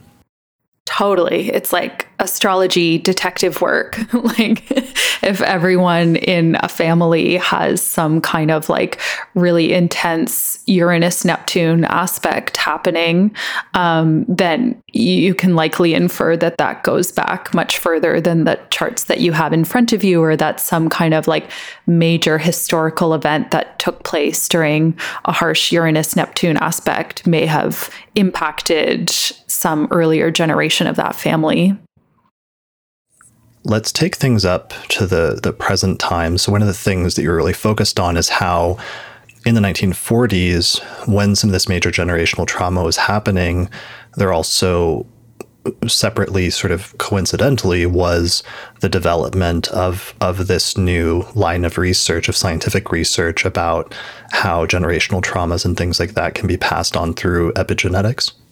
Mm-hmm. So, yeah, trying to understand the more healing-focused aspect of intergenerational work, I was curious to see, like, what lined up with like the more recent dates of the Saturn-Uranus cycle as a kind of signal of like where people might be at with these like post-war imprints that they have been carrying with them since the 40s and the dates we were looking at there. So, I mean, one kind of obvious piece that I might have touched on is during the last Saturn-Uranus conjunction in the late 80s was around the time that epigenetics started to turn the focus of its research over to the children of Holocaust survivors. And then there became this really strong correlation between like Holocaust research and epigenetics. So that would be, that late Sagittarius conjunction. And that was the last time Saturn and Uranus were conjunct. And So that's really fascinating then that we have a planetary cycle repeating itself from the 1940s when the Holocaust happened and when epigenetics was sort of being formulated. And then we have a repetition of the Saturn-Uranus cycle. And then we have researchers going back and actually applying that and talking to Holocaust survivors. Exactly. Like it's so interwoven. Like we're in the early 40s when the Holocaust was at its height and also when epigenetics first officially began. And so those two things are in a way like inextricable. And then we come to the next Saturn-Uranus conjunction in the late 80s. And here we are again with epigenetics having this sort of like forward lurch or like this change in direction or focus and its connection to the Holocaust, but now in a way that ideally is more focused on integration and processing some of the trauma rather than establishing the trauma in the first place. Okay.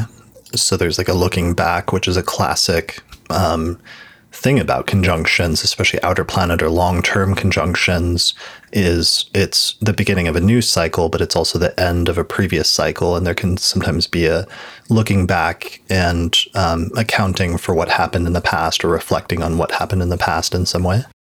Totally. Yeah. Like obviously we often think about the beginning of a cycle as like the beginning of something, but it's exactly that. It's also like the closure of whatever the cycle is that we've just come through. And for Saturn Uranus, that's like a 45-year cycle. So it's also this like closure of the last 45 years and everything that's happened in that time. And so it's like closing this piece with the Holocaust, but also opening this next piece of the Saturn-Uranus cycle that we are still in the midst of. So that late 80s conjunction was also like the opening of a lot of the themes that are current now in our experience and with Saturn and Uranus. Okay. And what did the epigenetic research, it was focusing its attention on the children of Holocaust survivors. So it's focusing on how that's passed down or how there's certain things passed down through generations and that component and how it affects things.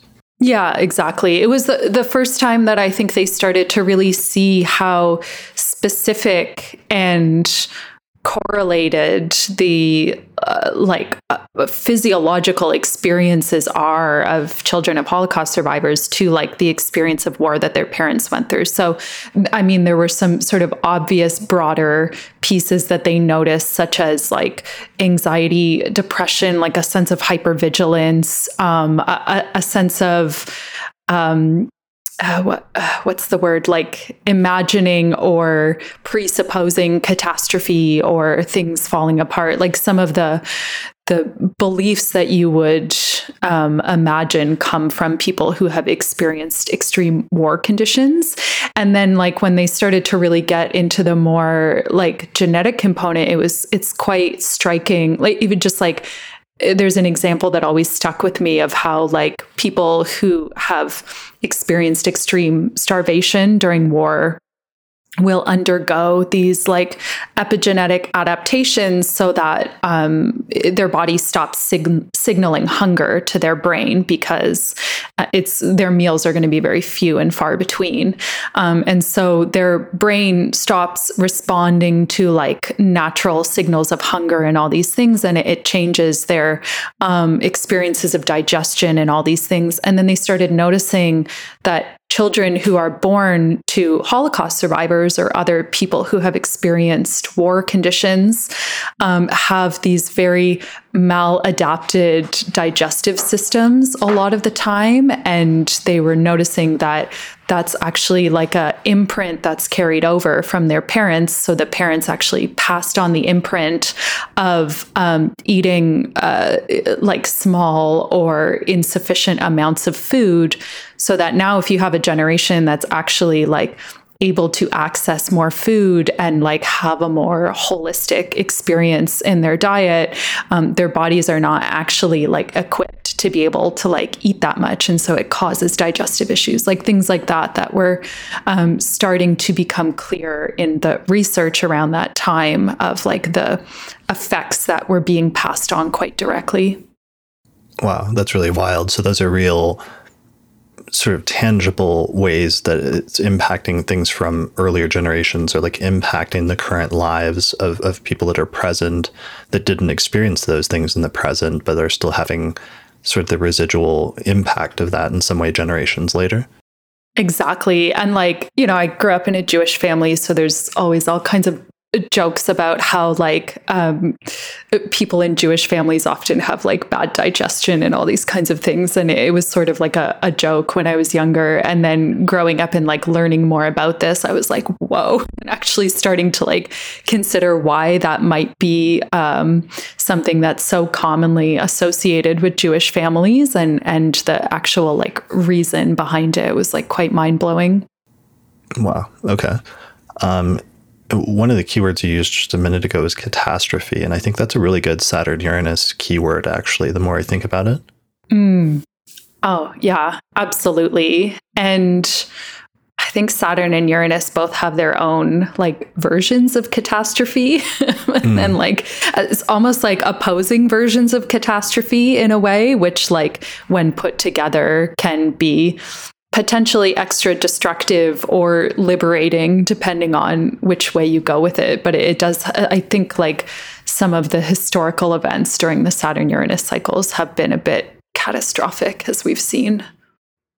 Yeah, I just looked up a definition on Google, and it says catastrophe, an event causing great and often sudden damage or suffering, a disaster. And then disaster, of course, is, you know, an old word that's tied into astrology because it means like bad star or unfortunate star or what have you. Oh, yeah. Wow. That's wild.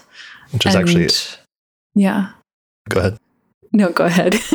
Well, it's just funny because then my brain connects it ironically with the inverse, which is like good star. That's actually what the phrase like Mazel Tov means. It's like good star, good zodiac sign, or what have you. Yeah, I love that. It's like a wishing away of the bad star disaster. But yeah, that idea of like sudden disaster, like sudden striking is very Uranian. I think there's always like some kind of like shock involved with like a Uranus transit. Right, for sure. And a sort of falling away of a foundation of something that's like built up, like a building or something. Yeah, exactly. All right. So that kind of brings us up to the present, and when they started with epigenetics, identifying and interviewing some of those children of Holocaust survivors, and identifying some of those things, like you mentioned, the almost the issue with eating or potential, I don't know if you can categorize that as like an eating disorder or what have you, but what then happens after that? Is there then a way to address that or to heal that, or what was the next step? Yeah, well, I guess I'm also curious to like see how that continues to unfold, because like epigenetics is relatively young as like a scientific field, I guess. But there seems to be some agreement in it that it comes back to this idea of our experience and our environment being able to impact what's happening in those like responses to DNA. So I don't know if that's necessarily to say that like someone who's born with really difficult digestive experiences as a result of having like parents in a war can then reverse their digestive experience. But I do think that there is some malleability to like these genetic responses that we have through the environment that we cultivate for ourselves over the course of our lives. And so there's always that X factor where like many things are beyond our control. And I'm certainly not a person who believes that we can just kind of like positive think our way like out of our different like struggles and traumas. If anything, like it requires like a deep acceptance of the things that are beyond our control and that we can't just like wish away. At the same time, I think that this field introduces like a lot of agency into our experience, because as much as it is possible for us to create nurturing, connected, healing environments for ourselves, that's where we can start to reverse some of the detrimental effects of the trauma that we're carrying through these like intergenerational pieces. Okay. Yeah.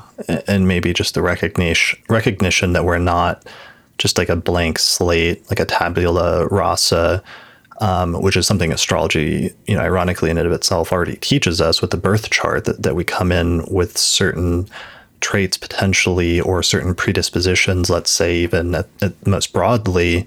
In some ways, some of this with epigenetics is sort of saying something similar, that there may be certain things that we're coming in with, but that the identification and recognition of some of those things may itself be helpful, because then you can move forward with a greater understanding of some of your own dynamics, and then can make choices a little bit more consciously in terms of how you deal with or how you harness some of those things.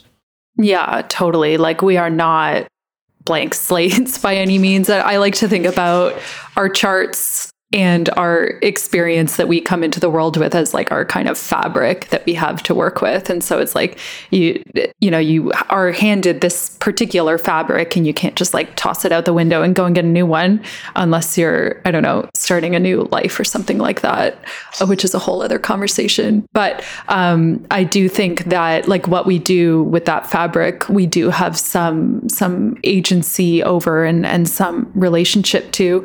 So for me, it has a lot to do with also recognizing that there are patterns that are happening, and being able to identify what those patterns are. And both intergenerational work and astrology for me are like some of the biggest like pattern recognition systems that I've found in my experience. It's like both of those systems, and then also together help us to understand that there are patterns or cycles that are occurring that we are deeply connected to.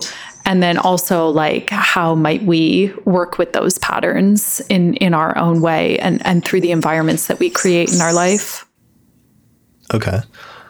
And I know we don't have to go into all the charts, but I know you had, at least broadly, I don't know if you want to speak to it, some like examples of like Venus, Saturn, and Uranus themes relating to like severing and struggle with love and healing that emerged in some like client studies that you had done.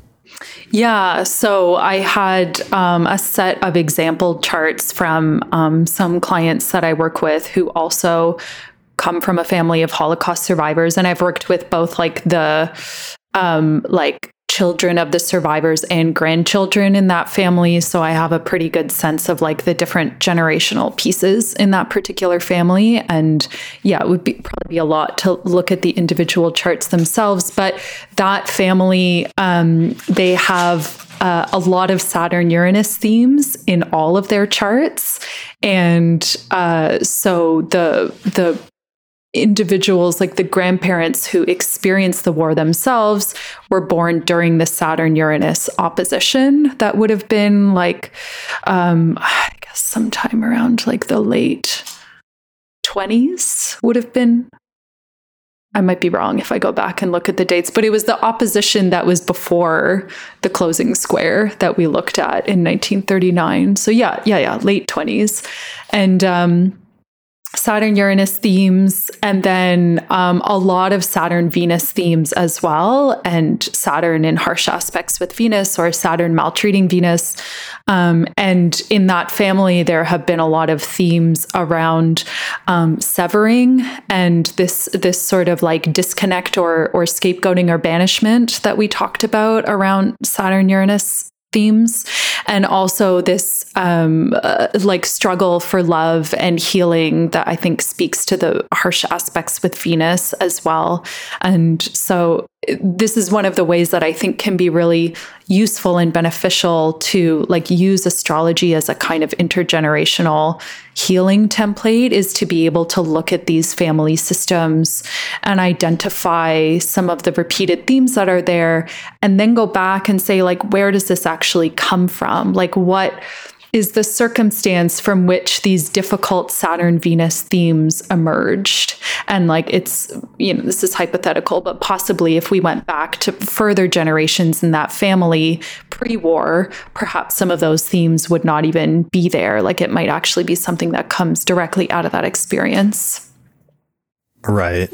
And so the access point for that would be actually talking about the family history of the client, and that perhaps if you started like asking questions like that, or had in the back of your mind as a consulting astrologer, that there can be like generational traumas that you might ask about the family history if you don't know the person's background, and that sometimes through that in that line of inquiry as an astrologer, but also potentially with like telling, I can imagine if you talked about like the myth of Saturn Uranus, some of those themes of like banishment that come up with that myth would probably resonate with the client at that point, and that's where the mythological component sort of comes into play at the same time.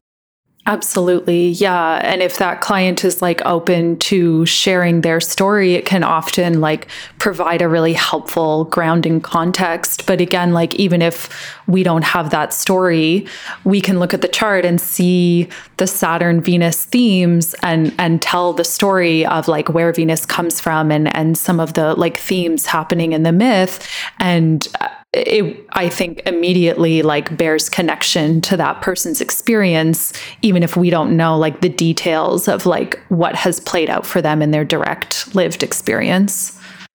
Okay. And what were some of the ways in which like the myth became relevant in those instances, or in which you've seen specifically like the Saturn Venus myth become relevant?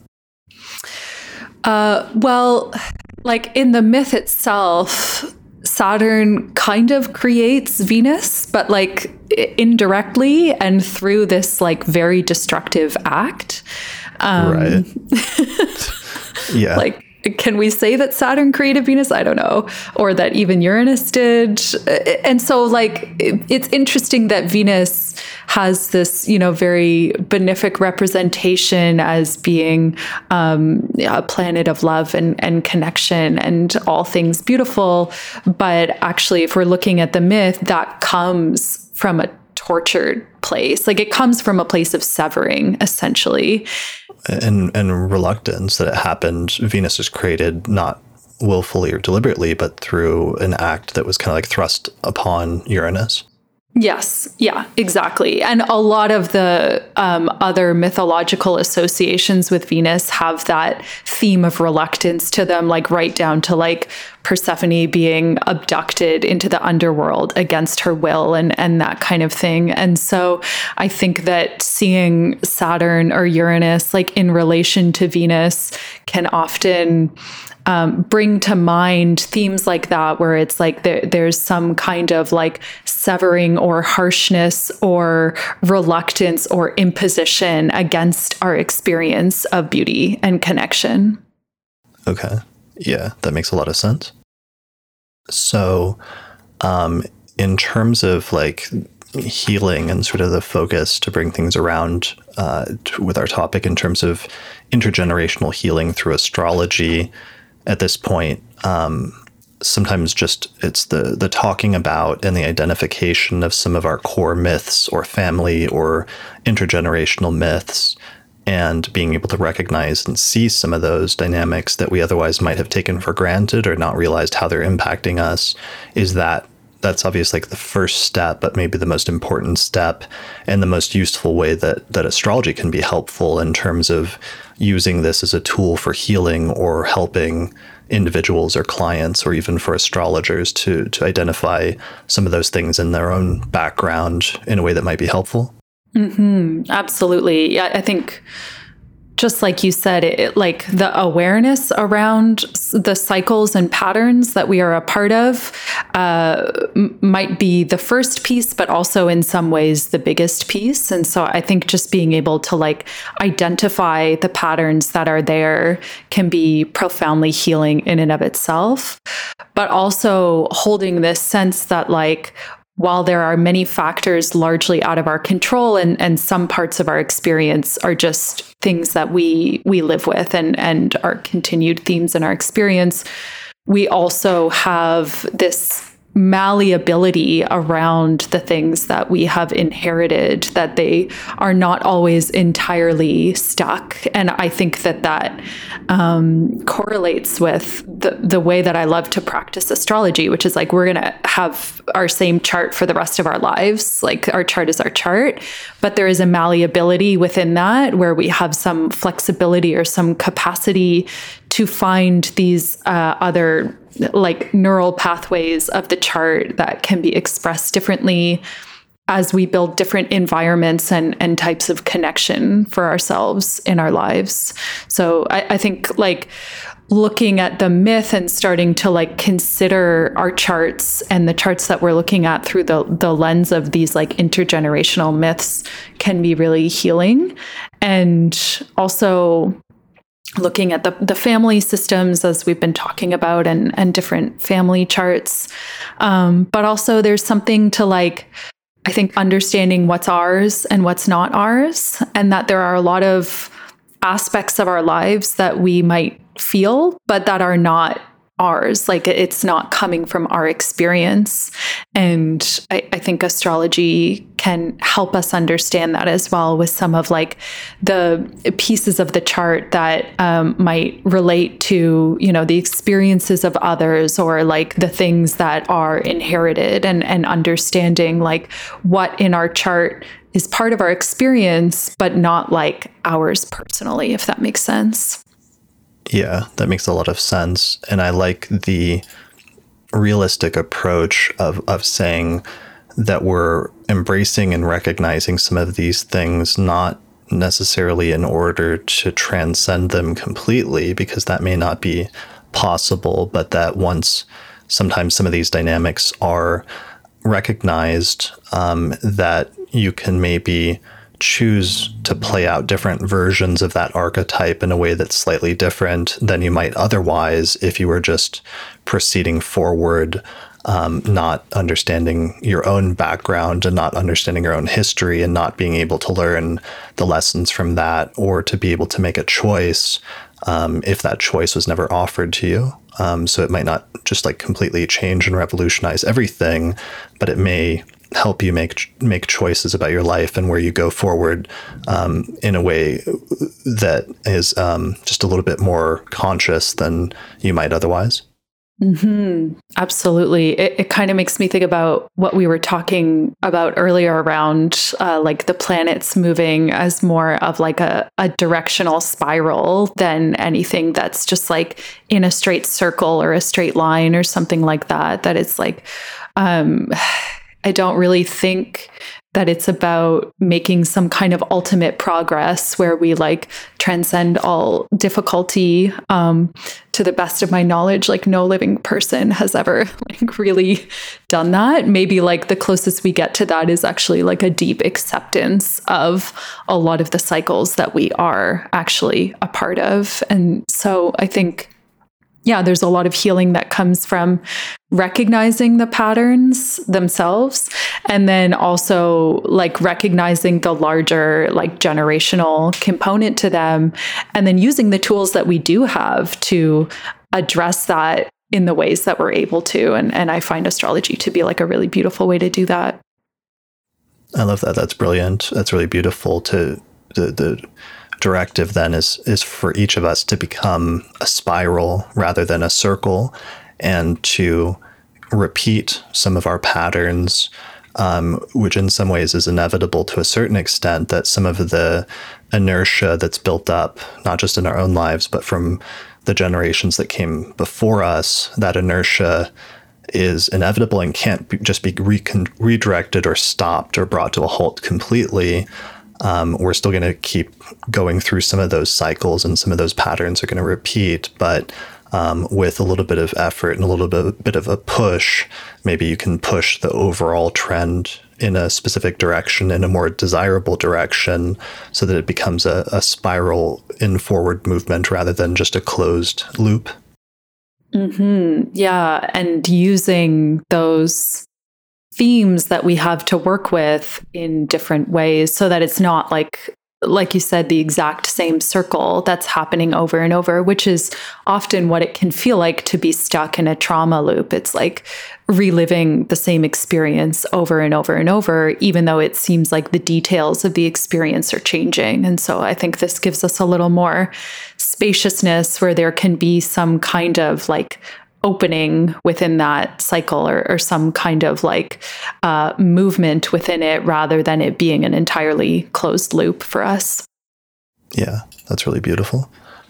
All right. I think that kind of brings us to a good stopping point in terms of this discussion, because I feel like we've actually come full circle, but we've also moved forward several steps at the same time. So I feel like we've done our own spiral here pretty well. Totally. We were just, like setting the example for what we're trying to explain. Right. Yeah. But I definitely think we will probably start repeating ourselves, being on our own loops at a certain point, if we're not careful. All right. Is there any other points that you meant to touch on, or things before we start to wrap up? I do want to ask you, about your work and like other things. But anything before we end this part of the discussion? Yeah, I guess just to say that this is something that I have been like working on and researching and integrating for the last few years. But it's new, and for me will probably be a lifelong process. So I'm very interested to chat with other astrologers who are curious about this or working with this in their own way. My friend Aerin Fogel also has their own beautiful perspective on planets as ancestors, and a lot of really beautiful work that they're doing sort of in this theme as well. But I'm very interested to explore deeper conversation with other astrologers who are curious to learn more about this. So that's one thing that comes to mind. And the other is, I'm just open to continuing this conversation and seeing how this develops, especially as the next Saturn-Uranus conjunction comes around in about 10 years. Yeah, we've got some heavy astrology to get through in between now and then, which is one of the things I talked about in the previous episode. We were talking about Uranus coming up to Gemini again, and that does repeat the sort of time frame of part of World War II, which I know has made some astrologers nervous lately, wondering how that's going to go and where things will go. But it'll also be interesting seeing the forward movement and momentum also of closing down some long-term cycles, and hopefully there being some progress and moving forward as well at the same time. Yeah. And hopefully that sense of a spiral where we may see some echo, or we may already be seeing some echo of themes from that time, but that also it's not in exactly the same place, or there is this kind of sense of difference that happens, is my hope. Yeah, for sure. All right. So where can people find out more information about you? What else do you offer? You do consultations and also teach, right? Yeah, I do consultations and pretty regular workshops. And in addition to my astrology practice, I work with another modality that is actually looking at people's repetitive life patterns. So that's a big part of my focus. And then I do tarot as well. And I play music and run a music festival. So that's sort of the other half of my life. But if people are curious to learn more about me, my website is aerinfogel.com.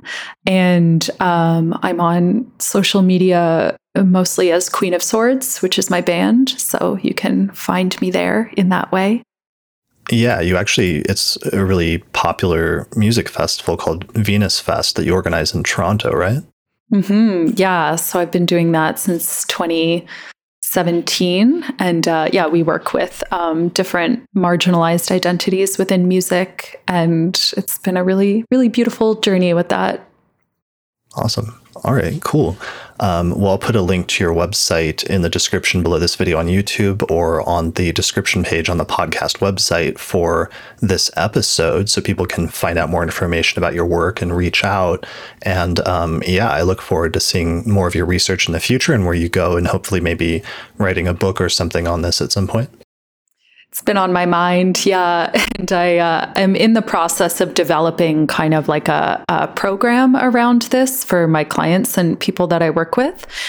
So if people want to sign up for my mailing list, they can hear about that when it comes out. But this conversation is sort of like a bit of like an overview or part of the development of something that I intend to be like a deeper part of my offering for sure. Awesome. Cool. Well, I look forward to seeing that. All right. Well, thank you so much for joining me today for this discussion. We were putting it together over the course of the past few weeks, and I wasn't sure, at the podcast, sometimes there's different versions of the podcast. There's like an overly prepared version of the podcast, and there's an underprepared version, and we were somewhere in the middle, but we found something during the course of this discussion that ended up being a lot more rich and engaging and surprising in going in directions I didn't expect. So I really enjoyed it. So thanks for joining me today. I'm grateful to hear that. I would say my personality tends towards both under and over prepared at the same time. So that makes sense. Nice. But I feel really grateful to have been able to talk about this with you because I feel like it has like come alive for me in a whole other way through this conversation. I'm really excited to see like where things go after that. Awesome. Cool. All right. Well, thanks for joining me today. Thanks everyone for watching or listening to this episode of the Astrology Podcast, and we'll see you again next time. Special thanks to all the patrons that helped to support the production of this episode of the podcast through our page on patreon.com. In particular, shout out to the patrons on our producers tier, including Thomas Miller, Catherine Conroy, Christy Moe, Ariana Amour, Mandy Ray, Angelique Nambo, Issa Sabah, Jake Otero, Mimi Stargazer, and Jean-Marie Kaplan. If you appreciate the work I'm doing here on the podcast and you'd like to find a way to support it, then please consider becoming a patron through our page on patreon.com. In exchange, you can get access to bonus content that's only available to patrons of the podcast, such as early access to new episodes, the ability to attend the live recording of the monthly forecast episodes, our monthly auspicious elections podcast, or another exclusive podcast series called the Casual Astrology Podcast, or you can even get your name listed in the credits at the end of each episode. For more information, visit patreon.com/astrologypodcast. If you're looking to get an astrological consultation, we have a list of recommended astrologers at theastrologypodcast.com/consultations. The astrologers on the list are friends of the podcast that have been featured in different episodes over the years, and they have different specialties such as natal astrology, electional astrology, synastry, rectification, or horary astrology. You can get a 10% discount when you book a consultation with one of the astrologers on our list by using the promo code AstrologyPodcast. The astrology software that we use and recommend here on the podcast is called SolarFire for Windows, which is available for the PC at alabe.com. Use the promo code AP15 to get a 15% discount. For Mac users, we recommend a software program called AstroGold for Mac OS, which is from the creators of SolarFire for PC, and it includes both modern and traditional techniques. You can find out more information at astrogold.io, and you can use the promo code AstroPodcast15 to get a 15% discount. If you'd like to learn more about my approach to astrology, then I'd recommend checking out my book titled Hellenistic Astrology, The Study of Fate and Fortune, where I go over the history, philosophy, and techniques of ancient astrology, taking people from beginner up through intermediate and advanced techniques for reading birth charts. You can get a print copy of the book through Amazon or other online retailers, or there's an ebook version available through Google Books. I also recently published a new translation of the anthology of the 2nd century astrologer Vedius Valens, which is one of the most important sources for understanding the practice of ancient astrology. You can find that by searching for Vedius Valens, the anthology, on Amazon or other online book retailers. If you're really looking to expand your studies of astrology, then I would recommend my Hellenistic Astrology course, which is an online course on ancient astrology where I take people through basic concepts up through intermediate and advanced techniques for reading birth charts. There's over 100 hours of video lectures as well as guided readings of ancient texts, and by the time you finish the course, you will have a strong foundation in how to read birth charts, as well as make predictions. You can find out more information at courses.theastrologyschool.com. I also recently launched a new course there called the Birth Time Rectification course, where I teach students how to figure out your birth time using astrology when the birth time is either unknown or uncertain. You can find out more information about that at theastrologyschool.com. Each year, the podcast releases a set of astrology calendar posters for the coming year, and we've just released our 2023 planetary alignments and planetary movements posters, which are now available on our website at theastrologypodcast.com/store. There you can also pick up our 2023 electional astrology report, where Lisa Scheim and I went through the next 12 months and we picked out the single most auspicious date for each month using the principles of electional astrology. You can get that at theastrologypodcast.com/2023 report. And finally, thanks to our sponsors, including the Mountain Astrologer magazine, which is a quarterly astrology magazine, which you can read in print or online at mountainastrologer.com. Finally, thanks also to the Northwest Astrology Conference, which is happening May 25th through the 29th, 2023, just outside of Seattle. This year's conference is going to be a hybrid conference where you can either attend online or in person. Find out more information at norwac.net.